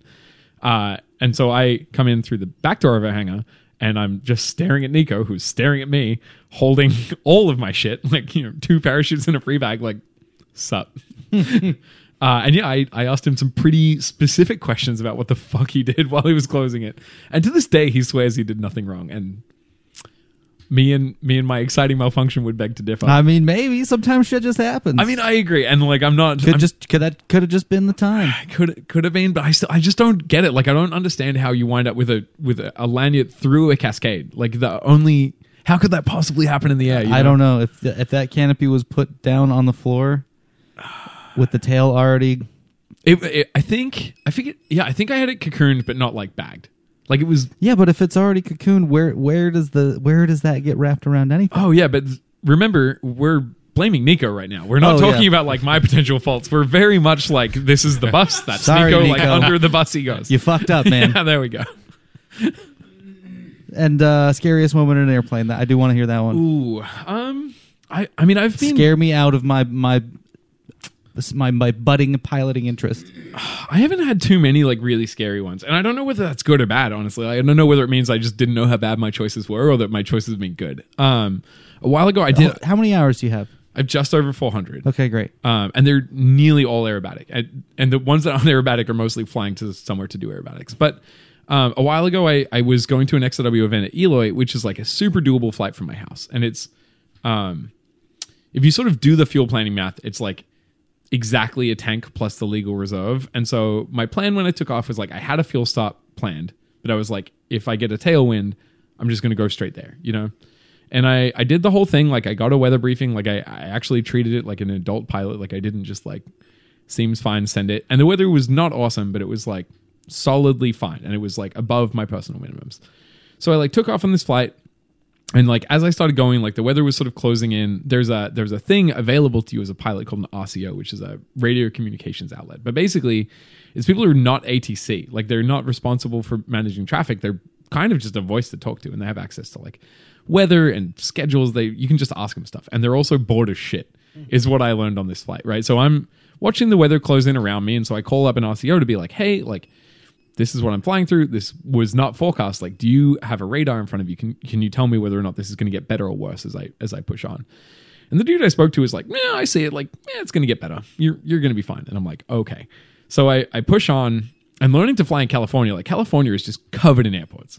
Like, if you just close your eyes and land the airplane, I give it about 50-50 that you're on a runway. They're just fucking everywhere, right? But once you sort of get out into the valleys, like, you get far. Like, you suddenly get into this place where it's not like, oh, I don't like what's happening, I will land there. It's like, oh, I have 45 minutes to fly before I get to somewhere I can, like, safely land. And so over the mountains, like, in Arizona is where I started hitting both turbulence and rain at the same time. And I was like, man, like, I do not love this. So I get back on the radio with this guy and I'm like, hey, like, remember when you said this would get better? It's like not doing that. Like, any thoughts? And so it didn't wind up being like super sketch, but I think that was the first time I did kind of feel that like pit of my stomach, like, you know, fuck, I may have made a terrible mistake, and I like think I'll get out of it, but I don't know how yet. And that was the classic. I'd rather be rather be on the ground. Yeah, be on the ground, wishing you were in the air than the opposite. Exactly. And then I mean, like it wound up not being super bad. Like I mean, the weather stayed not awesome for pretty much my whole mountain crossing, which is obviously where you want the worst weather, is like while you're over gnarly terrain that you definitely can't land on, and then you get out over the valleys, which like it would be bad. You'll probably break something, but like you won't die. Is when it's, you know, started to come good. And then I started looking at all of the outs were kind of would save so little time that I was like, at this point, like I would rather just fly for 5 more minutes and be at Eloy. You know, like is the utility of detouring to very slightly better weather so that I just need to fly some more today, like really worth it. So it didn't wind up being like super sketch. Like I haven't had like a really bad, like I took off in an airplane that wasn't safe to fly, or, you know, like I haven't had I haven't like had both fuel gauges reading empty and it's like nighttime and I'm over the ocean. Like I haven't done like that one yet. You're not Tom Cruise yet. Yeah, exactly. But I think that was sort of the closest I've come to like really having that, like, man, I don't know if this is going to go great.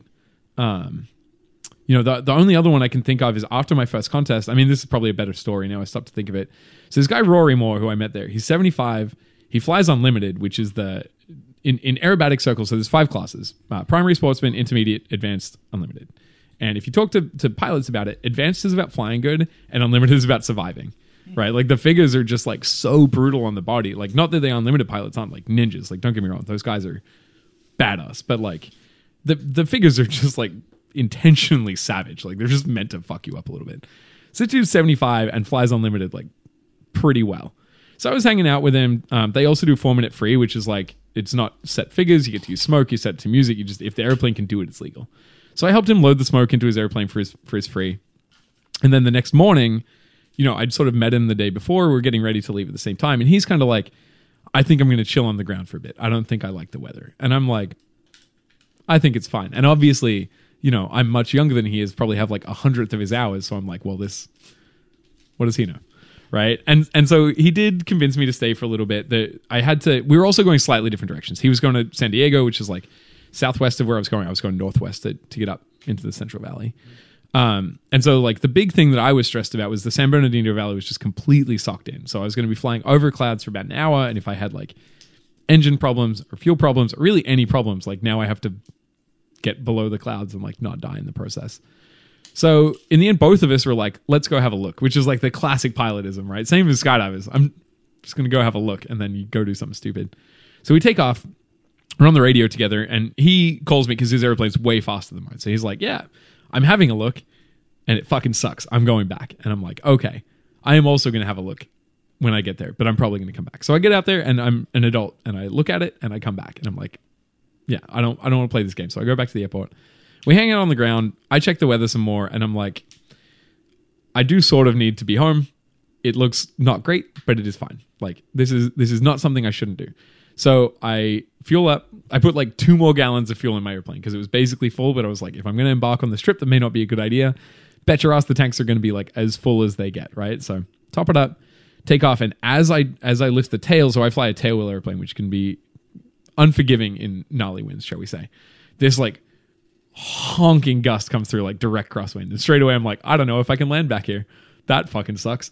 So I get out and I have a look at it and it's literally no better. Like whatever weather source I checked to like convince myself this was going to go well was like full of shit. So at that point I'm like, fuck it, I guess I'll go. So I flew over the clouds for an hour, which was pretty tense. Like, I probably have the skills if push really came to shove to like get in there and land somewhere safely, but I did not want to exercise them, right? Like, why?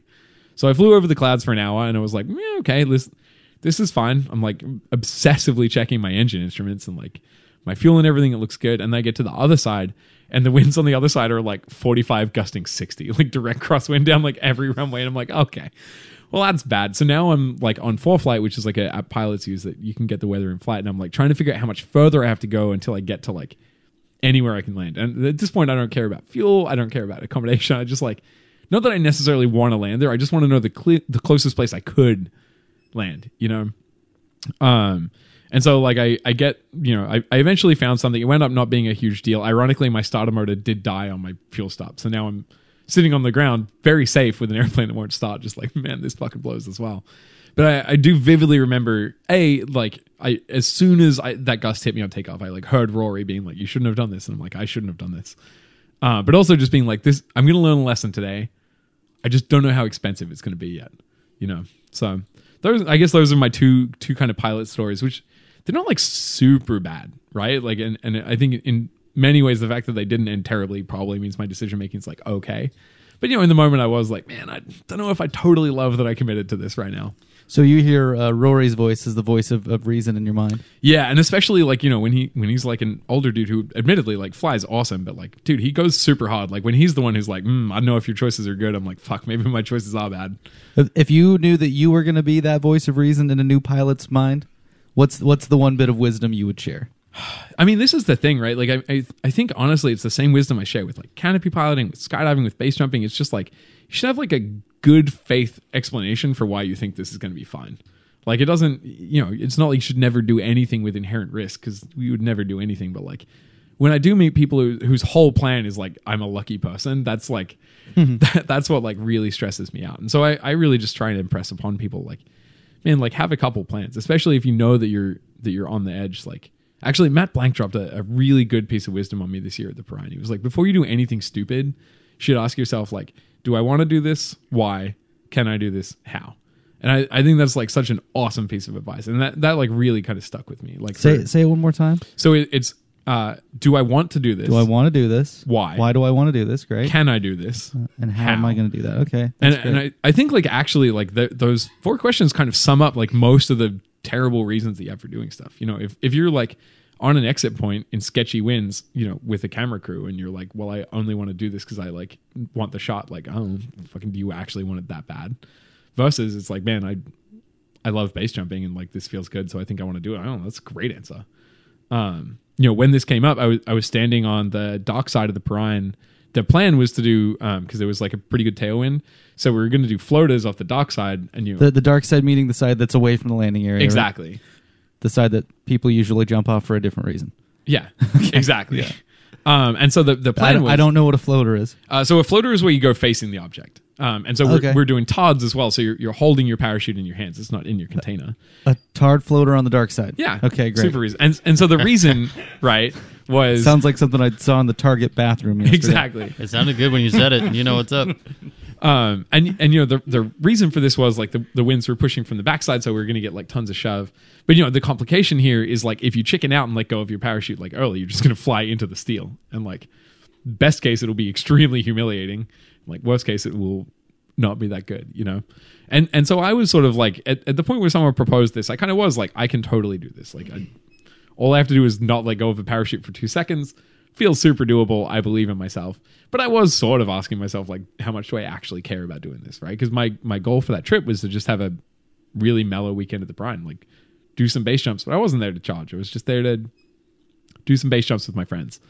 And so I'd pretty early sort of made the call that I wasn't jumping. Like I was standing there, like looking at the other 2 people who were planning on jumping, kind of being like, yeah, well, I'm going to see how it goes for one of you, but I'm pretty sure I'm walking around and going to the other side that's going to be like super easy, you know?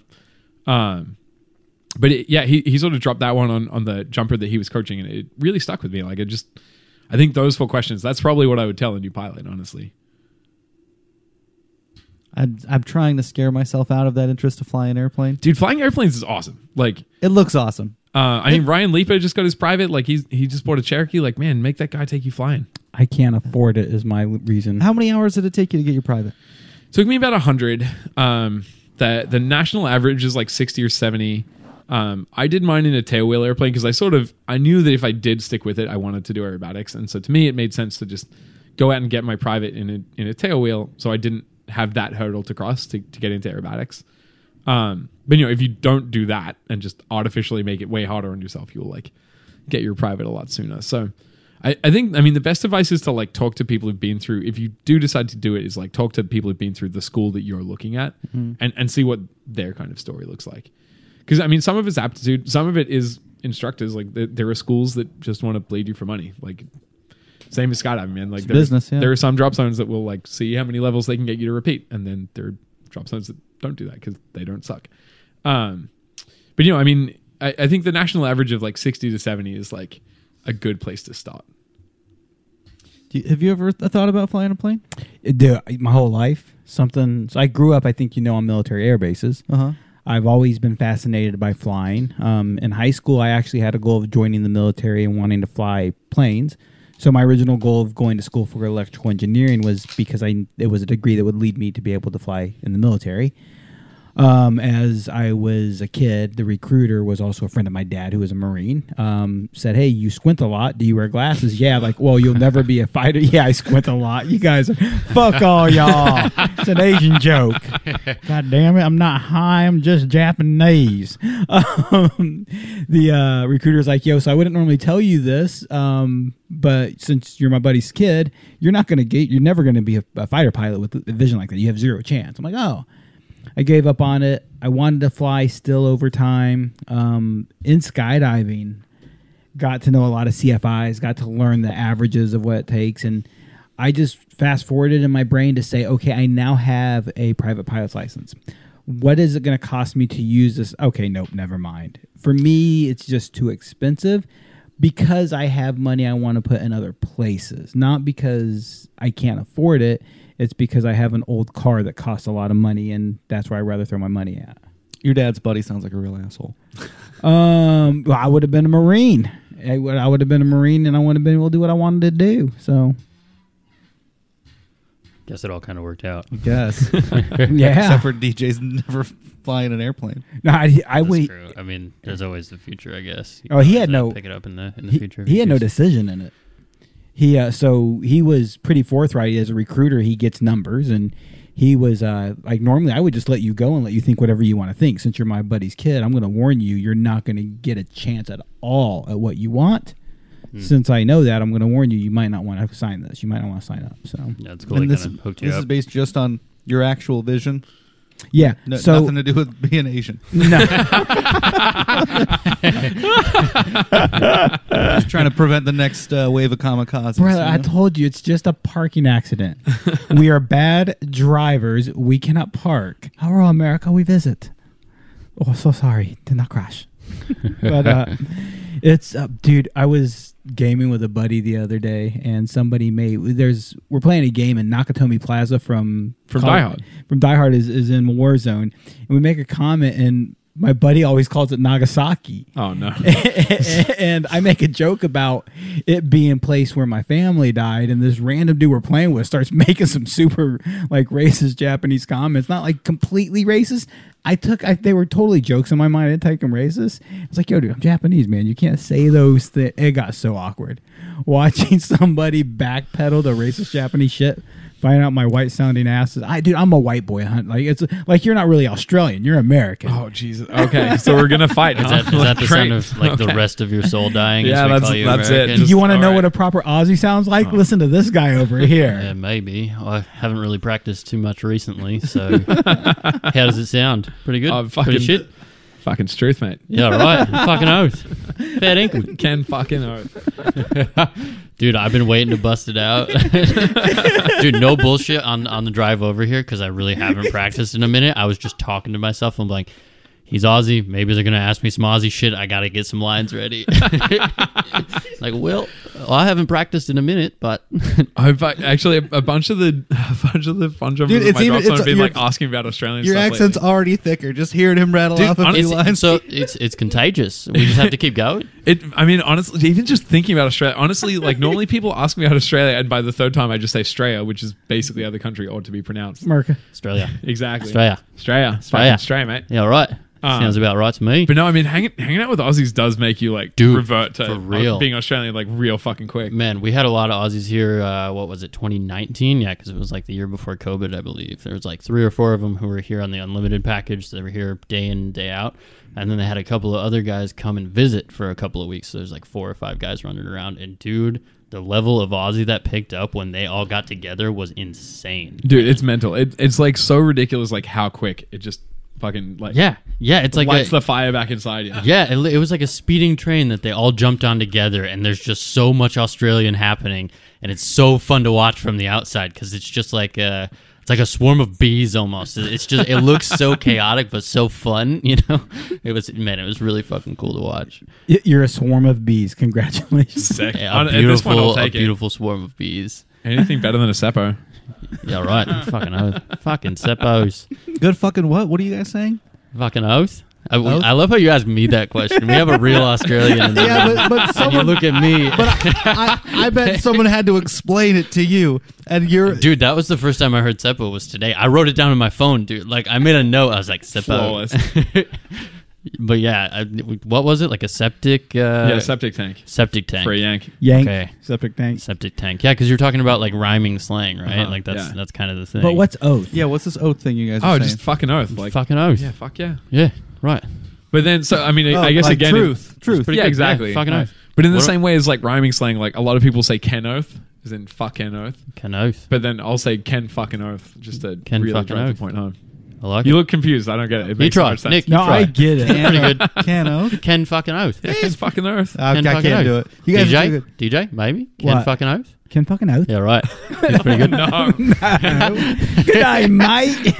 Pip pip cherry head. Maybe we can try. I'm horrible Maybe we with can try with accents. something a little easier. Is there like an Aussie word that you just like if you're gonna throw an American a bone and you're gonna Hey, try to make them get the accent a little bit without being too stereotypical? Because everyone thinks like, yeah, g'day, right? Like, You sick fucking cunt, hey? yeah, but is there a word that you throw out there because it's nice and easy to say for us seppos? The worst thing is that the only thing I can think of is like the exact opposite of this is that joke that was going around for a while is if as an American you say rise up lights really Yeah. quickly, you've said razor blades the way an Australian would, and that's the only thing that's a neon sign flashing in my head.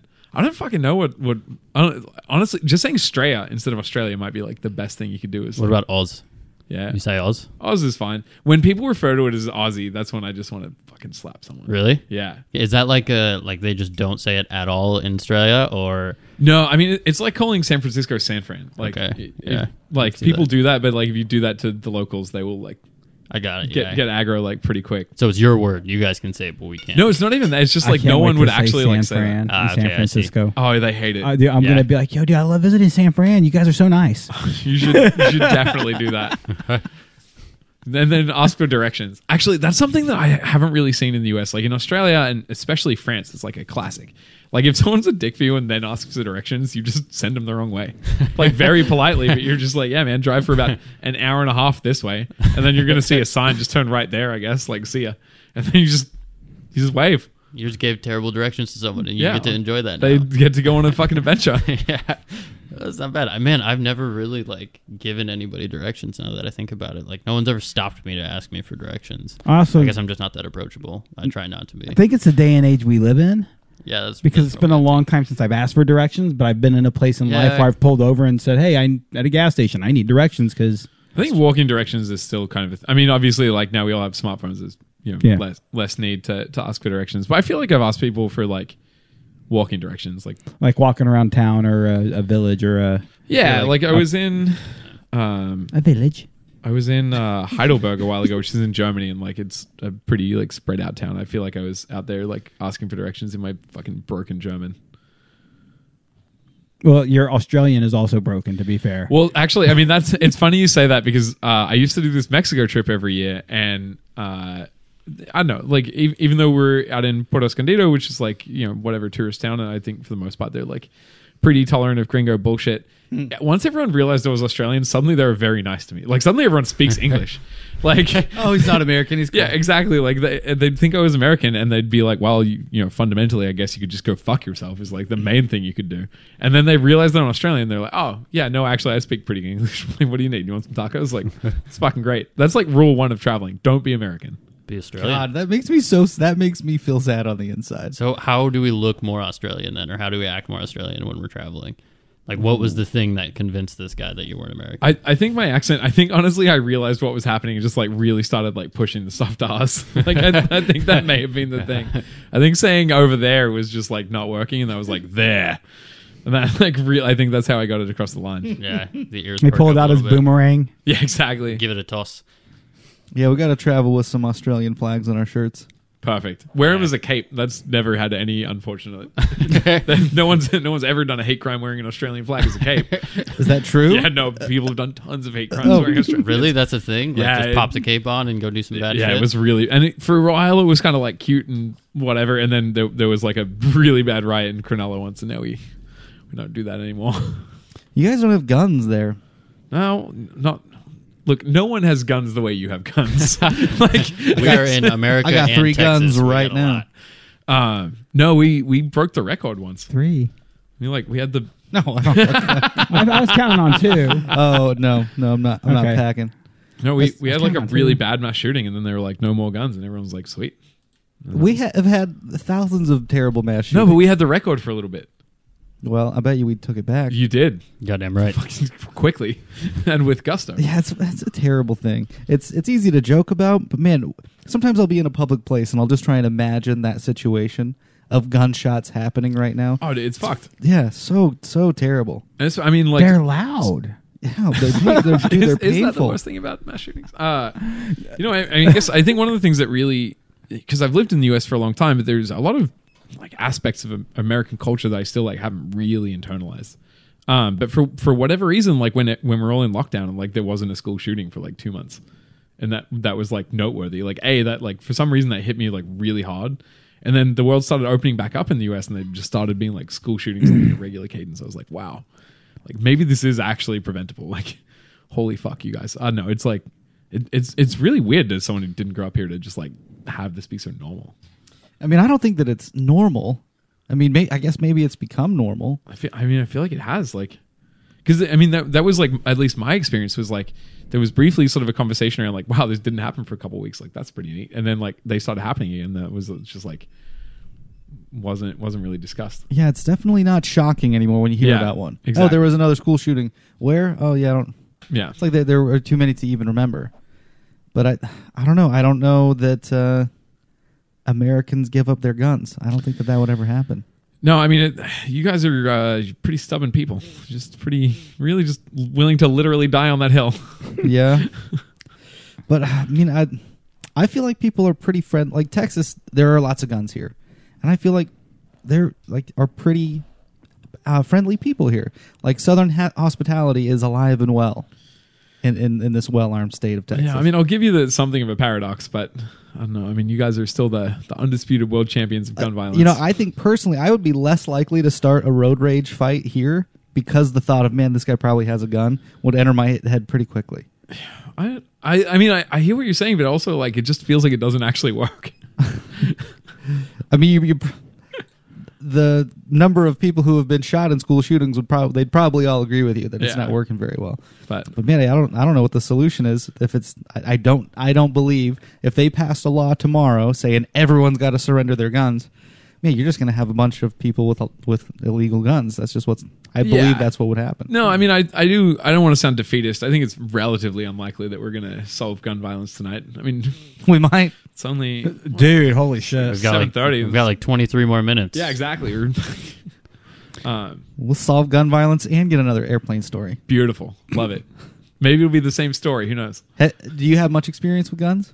No, I have very little. Like when I was a kid, you know, I went shooting a handful. Like I've shot a gun like a plurality of times.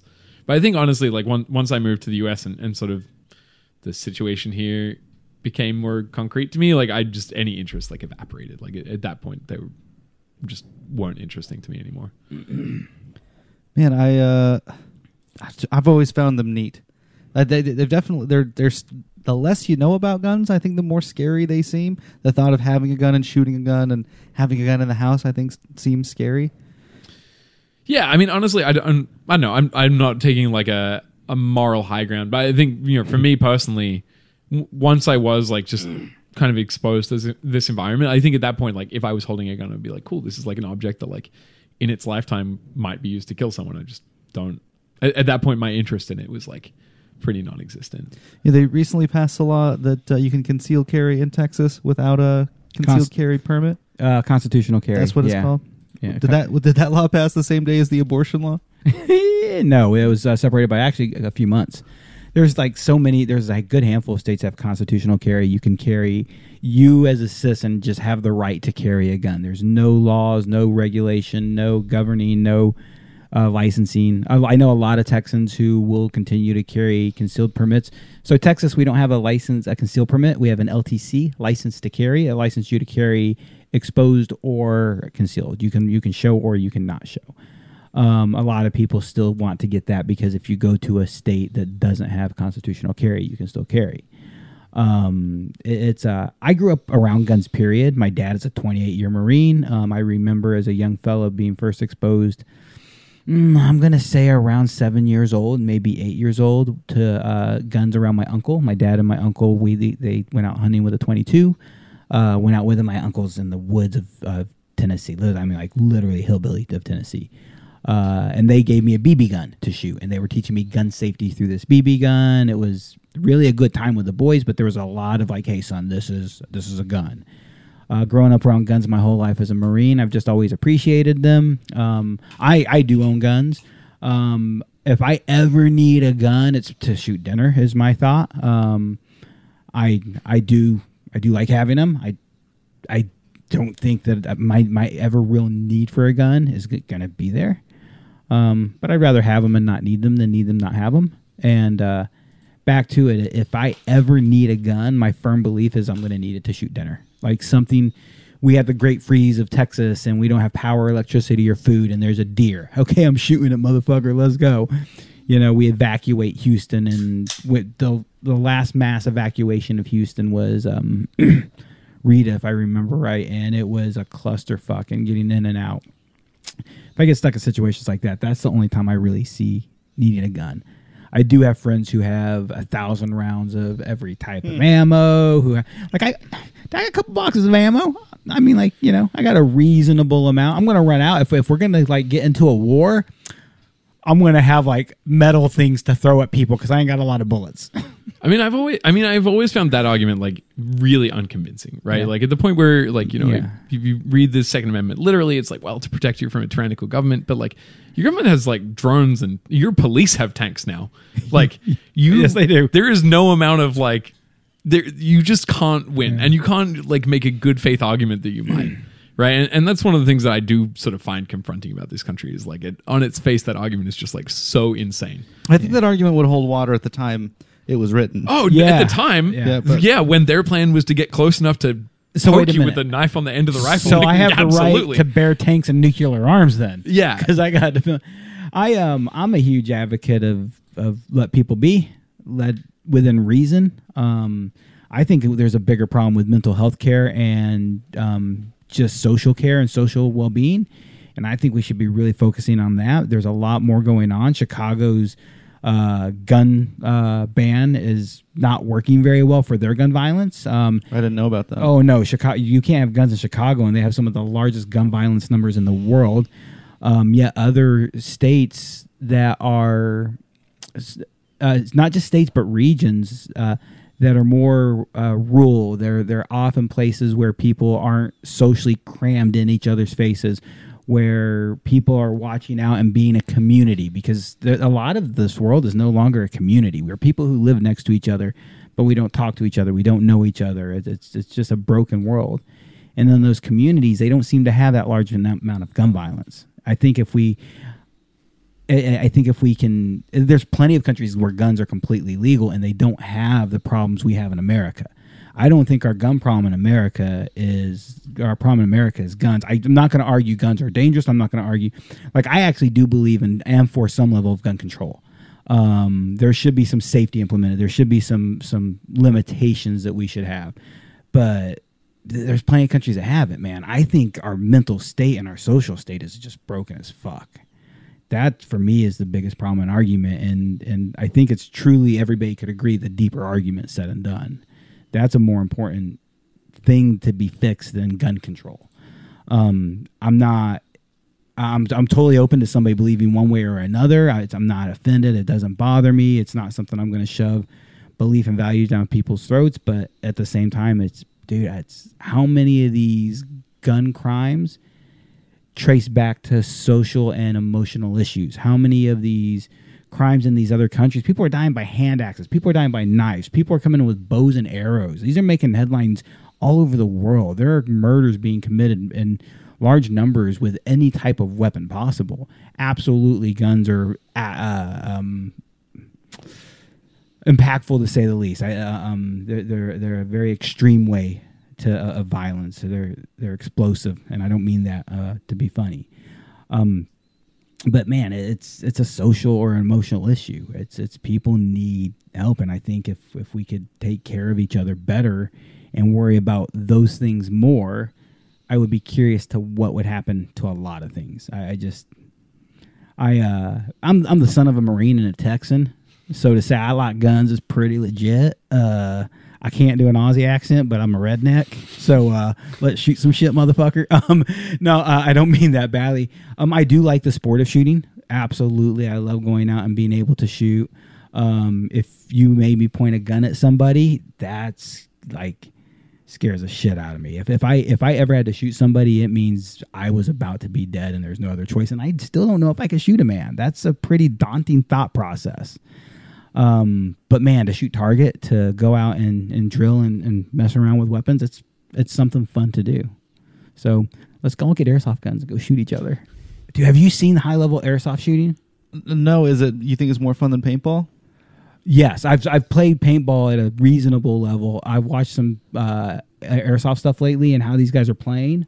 Holy fuck, man! It's like these guys think they're Call of Duty. It's called, like, I'm not joking, dude. They're switching weapons. They're doing speed reloads. They're moving around. What's the point of switching weapons?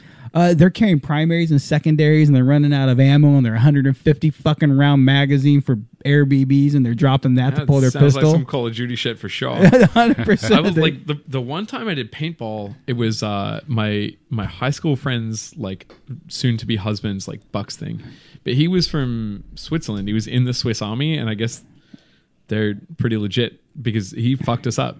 And it, like, knowing that it was like a Bucks thing, like at the end of the day, they like basically were like, well, you know, it's you against all of them. Like a Bucks thing? Oh, like a stag party. Oh, like a bachelor party. Yeah, exactly. Bachelor party. Is that another thing? The buck is even an American word. Anyway, whatever. I mean, when you say buck, I think like deer. You know, like a male deer, a big buck. Yeah, stag. Like a stag. like a stag. Anyway, whatever. It's fine. But so like they basically were like, it's you against all of them, thinking that he'd, you know, get fucked up, and then he's still fucking beat us soundly. Like, it turns out he's really good at fucking being in the army, which he did for 10 years, and we're just a bunch of dickheads with fucking paintball guns. Tell him to go back to making knives. Yeah. Swiss Army asshole. And I cheese. get it now. Thank you. It Knives. took me Finish I just sort of like chuckled sensibly because I'm like, this, when it comes to me, it'll look like I got it at the start. It'll get there. Yeah. Knives and cheese. That's what he does. So, hold on. Jesus Christ. I really want to know, with the airsoft gun battles, what would you call it? Airsoft? Sure. Okay, whatever. Is it all on the honor system as to whether you got shot or not? Because a paintball leaves a mark. You can't wipe the paint off. So there's, yes, it seems to be honor system. Actually, I 100% believe it because I've watched videos of people calling cheaters and showing, like, they have POV cams on their guns, showing clear hits after the game, going like, look, judges, he's not calling his outs. So it's an honor system, and judges are standing in the field trying to catch everything. But I've watched some videos of airsoft, and how do you watch this little white 30 gram 0.3 gram BB through the sky? It's this little tiny thing. Have you been shot by one?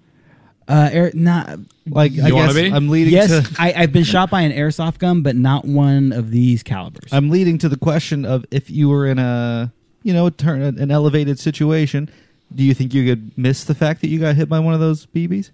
Or are you going to know for sure? Oh no, Is it dude, leaving a mark? 100%. So like when we played paintball, this was a monthly game we were in. We wore baggy enough clothing, partially so it doesn't hurt, and partially you're hoping it catches the paintball and doesn't break it, so you can lie and get your way out of being killed. Because you're supposed to call non-breaks. And absolutely, I believe you can get hit in the baggy part of the clothes and not know it.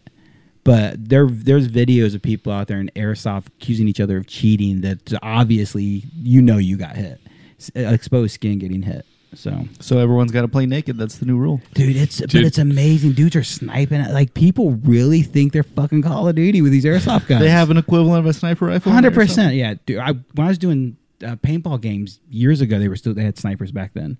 But these dude look like absolutely legitimate. Like, did Sylvester Stallone use that gun in this movie? Kind of weapons. It's crazy. They have grenades. Like, you throw this thing, it pops out bullshit. They have shotguns. One dude went into a paintball game and got everybody to agree that he could throw hands of BBs at everybody, and that's how he was going to play. And they're like, yeah, if you can get close enough to throw hands of BBs at me, you can win. He won. He was like that dude, right? It's like, motherfucker. They have everything you can think of. It's fucking nuts.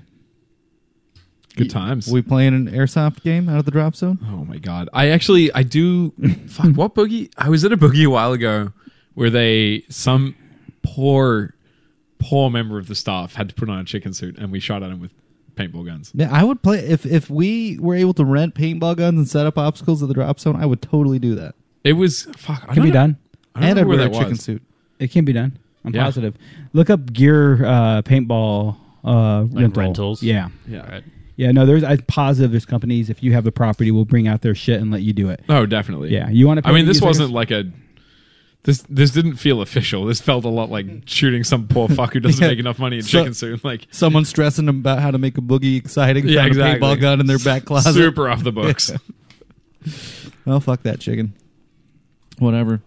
What's your favorite part about skydiving? I don't think we've got to talk too much about other than your XRW plans. I mean, honestly, like canopy flight's probably the cop out answer. I mean, one fun fact I'll share with you is like, because I got into swooping first and then relatively recently kind of made a genuine effort to like learn how to free fly. And like, if you learn to swoop first, it doesn't matter how bad you fuck up the skydive. Like, you still get to swoop. You're stoked. You always ended on a high note. Yeah, right? exactly. Like, everyone else who has to land their fucking like Sabre 2170 is like not impressed with your bullshit. But I'm like, dude, I went dirt, what a dirt. Like, that was, I mean, yeah. Dude, Fuck yeah. I mean, you probably saw me blow shit up from the ground, but like, I had a 6 swoop. I want to be I want to be fair. When you're landing that Sabre 2170, we are deeply impressed with some of the fucking pond landings we get in our main landing area. Some of those kids pulling off surfs in the puddles in the middle. Dude, did you guys see the video of Mario doing a wing over on like a big ass Sabre 3? No. It is insane. He's in the Dubai pond. It's like a 120 or a 135 or something. And he does like an honest to God wing over on it. I mean, you can like rip a big parachute. Like, you definitely can.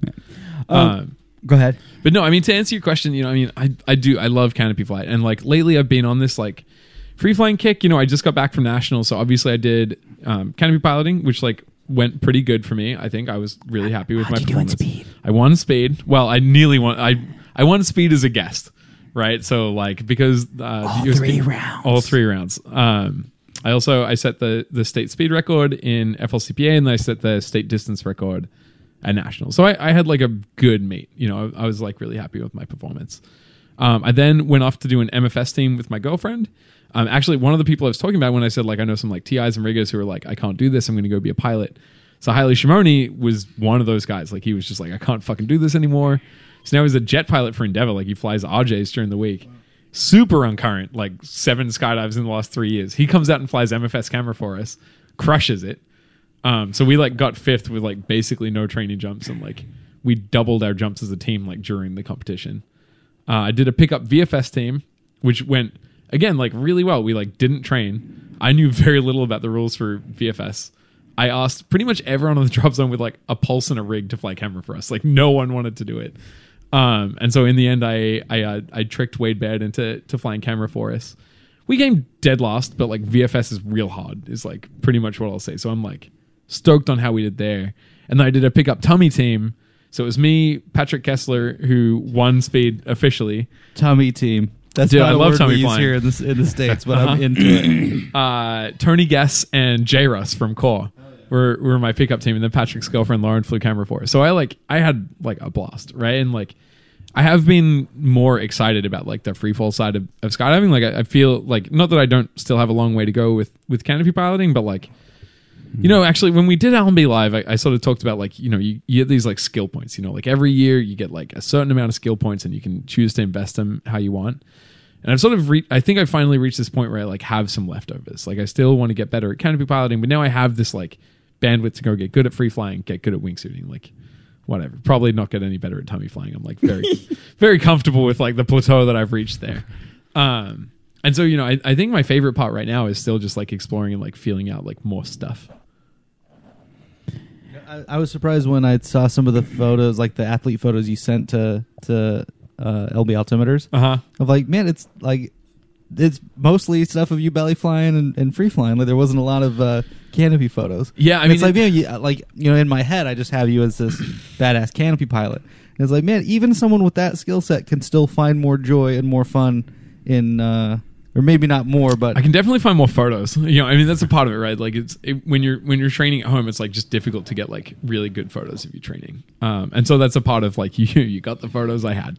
But you know, I mean, honestly, like anyone who even dude, honestly, I like I spend a lot of my life, like a lot, clowning on Tommy flyers. Like it's fun. It's easy. They're too old to fight back. Like it's just awesome, right? And so like I do it a lot. But like, dude, if someone comes up to me and is like, "Hey, we're doing a stupid belly jump. You want to come?" Like the answer is probably yes, right? Like belly jumps are fun skydives unless someone. No, ruins you gotta them say with Tommy. They gotta say Tommy Tummy jumps. Yeah. Love tummy jumps. Tummy jumps.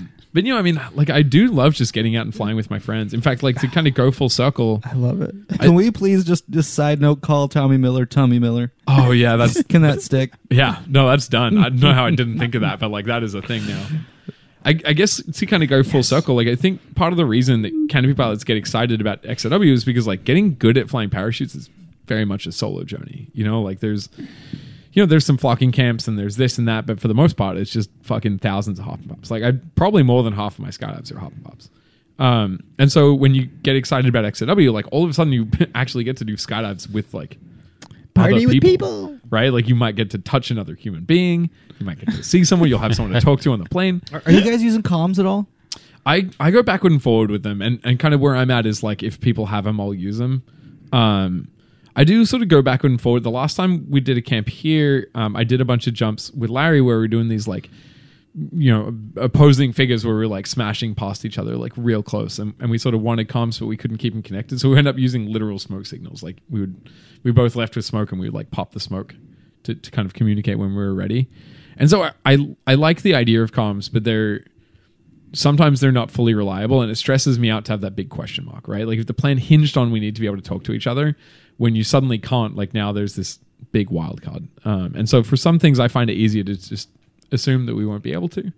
But for sure, I mean, they can be incredibly valuable. I just think it depends on the people and it depends on the jump. And I think the devices are starting to get better and have more reliable. I know DQ just invested in a new system. And I think it's supposed to be a little bit better than what was out there last. I'm not sure. I believe it. Much about it. I think the last time I was like using the first gen Sennas, which were, I think, not great. You know, I would definitely believe that it's getting better. I mean, if nothing else, like, I mean, it's one of those things where the target market of motorcyclists, like, I mean, they have similar constraints than we do. Like, they get far apart, and then when they get back together, they would like to be able to talk to each other without having to, like, stop and clink helmets, right? And so, like, I think, Bill, like, I got to connect my Bluetooth. yeah, exactly. You know, I think there's a lot of demand from the actual market that we're piggybacking off of to, like, solve these problems. So Sure. I do fully expect it to sort of get better over time. Like I said, I like the idea. I just that's a crutch I would not want to get like reliant on for doing like really big stuff with like consequences. If you Yeah, do it in the wrong. moment that those comms don't work, yeah, That's a big moment to be wondering what that other person's thinking. Exactly. I mean, the flip side of that is I remember the first time I did a jump with comms, it was with my buddy Tristan Henley, and nothing in this world had prepared me for someone heckling me in my swoop. Like it never even occurred to me that it was like a thing, right? So I'm like, I'm halfway through my turn, and then this little voice is like, "Nah, do another spin," and I'm fuck off. I'm like, I'm very busy right now. Like I'm really trying to focus. It was like such a bizarre moment.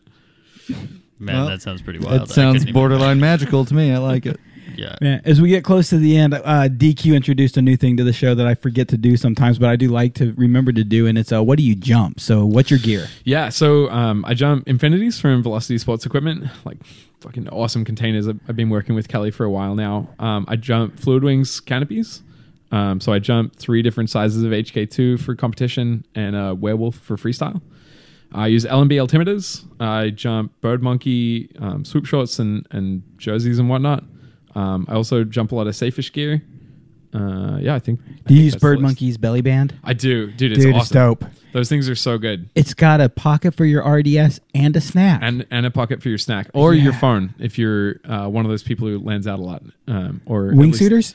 Wingsuiters, but also, I mean, if you're the canopy pilot for CP, I mean, the rule at my drop zone is that if you're doing a high pull, you need to take a phone. Because me and Marcel broke the record for the furthest anyone's landed from the drop zone. Because he cut away at 12 grand with nuking uppers, and then we chased his main for 9.5 miles. So like, Man. it's good to know that you have a phone. Like, because I don't know. I mean, personally, like these parachutes are super expensive, and if I think it's going to go somewhere, I can go with it. Like, I probably want to do that, but like, I will not be doing that without a phone again. That was Yeah, not 9.5 miles. I'm just trying to imagine that it's, a normal day on the ground at Skydive Spaceland. Someone lands 9.5 miles off, and we don't hear from him. Yeah, it was. Man, it was what a nightmare. not our best decision making. Like I will like take the licks for that one. Like it just wasn't very well thought out. Did you call the by us. drop zone when you landed? How the fuck would we call him? We didn't have phones. I mean, did you? Start yelling. yeah.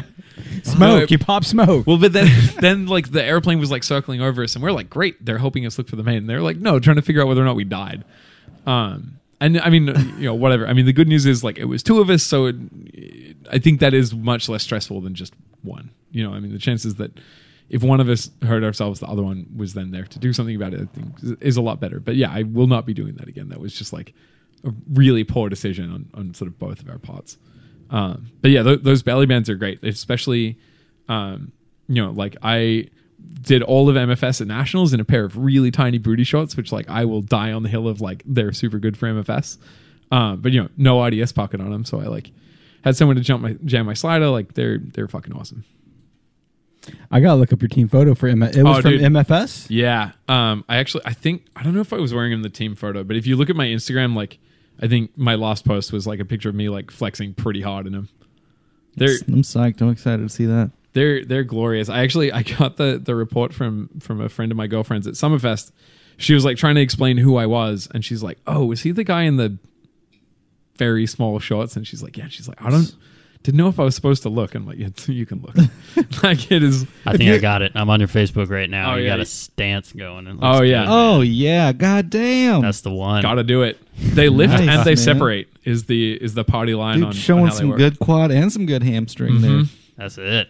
Man, you're flying in them too. Like I see those legs. That Oh looks yeah, good. dude. Honestly, like I mean, whatever. I'm also just not a very good free flyer, but like it kind of helps with the transitions, because you don't have all this drag. So when you tummy out super hard, you don't get smacked as hard. It's great. I Man, recommend it. I gotta find more more places in my vocabulary to stick the word tummy. Dude, Yeah. just in the main tummy in in the there. loading area. Hey, who's doing tummy jumps? Who's on their tummies? Free flying or Anybody you on their tummy tummies? flying? do you have a board with the loading order? Yeah, Does it currently say belly?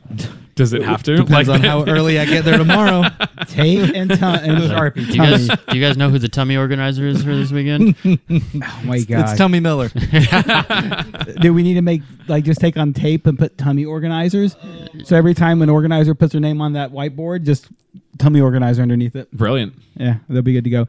Man, we turn into pumpkins. It's late. We're old. You woke up early. I did. Anything you want to share with your friends and family? Oh, no, just thanks for having me, man. This was awesome. Dude, super excited. Thank you for being here. We'll see what happens this weekend. Hopefully we'll get you back sometime soon. But White Boy, play some funky music. Mr. P, we'll be back. What's 2 weeks from now? Is 2 weeks not Thanksgiving yet? I really, really needed to be Thanksgiving still. Why? Just fucking, I have no idea. I have no idea either, man. But yeah, we've got a few people lined up, so we'll be back in 2 weeks, guys. See you then. Yep. Hey, later, guys. guys. What is 2 weeks from now? You're crushing it. Just Not the 18th. crushing it. I feel like we usually talk now. Hasn't that been a thing? We still meant to say I mean, stuff? yeah, Facebook Live is done, but we're definitely still recording. Yeah, this part actually does typically not get trimmed. Some of it will get trimmed, but most of it doesn't. Brian Menard definitely listens to this part. Yes, Brian, we love you. we've said weird things at this point. I actually gave away a free altimeter at this point. And someone Nice. like, yo, if you hear this part, do this, and I'll give you a free altimeter. Uh-huh. And somebody hit One me guy up. responded. I've got no, a free more than one. I've got an L&B Two. hat waiting for the next person that brings this up. Of, hey, yeah, you know that episode of Rich O Butts? I heard you mention a free hat. You give it away yet? How do they tell you? They're going to have to come up and say that. Walk up to Nick and just point at your tummy. This is gonna be like Yes. And we're out. oh man.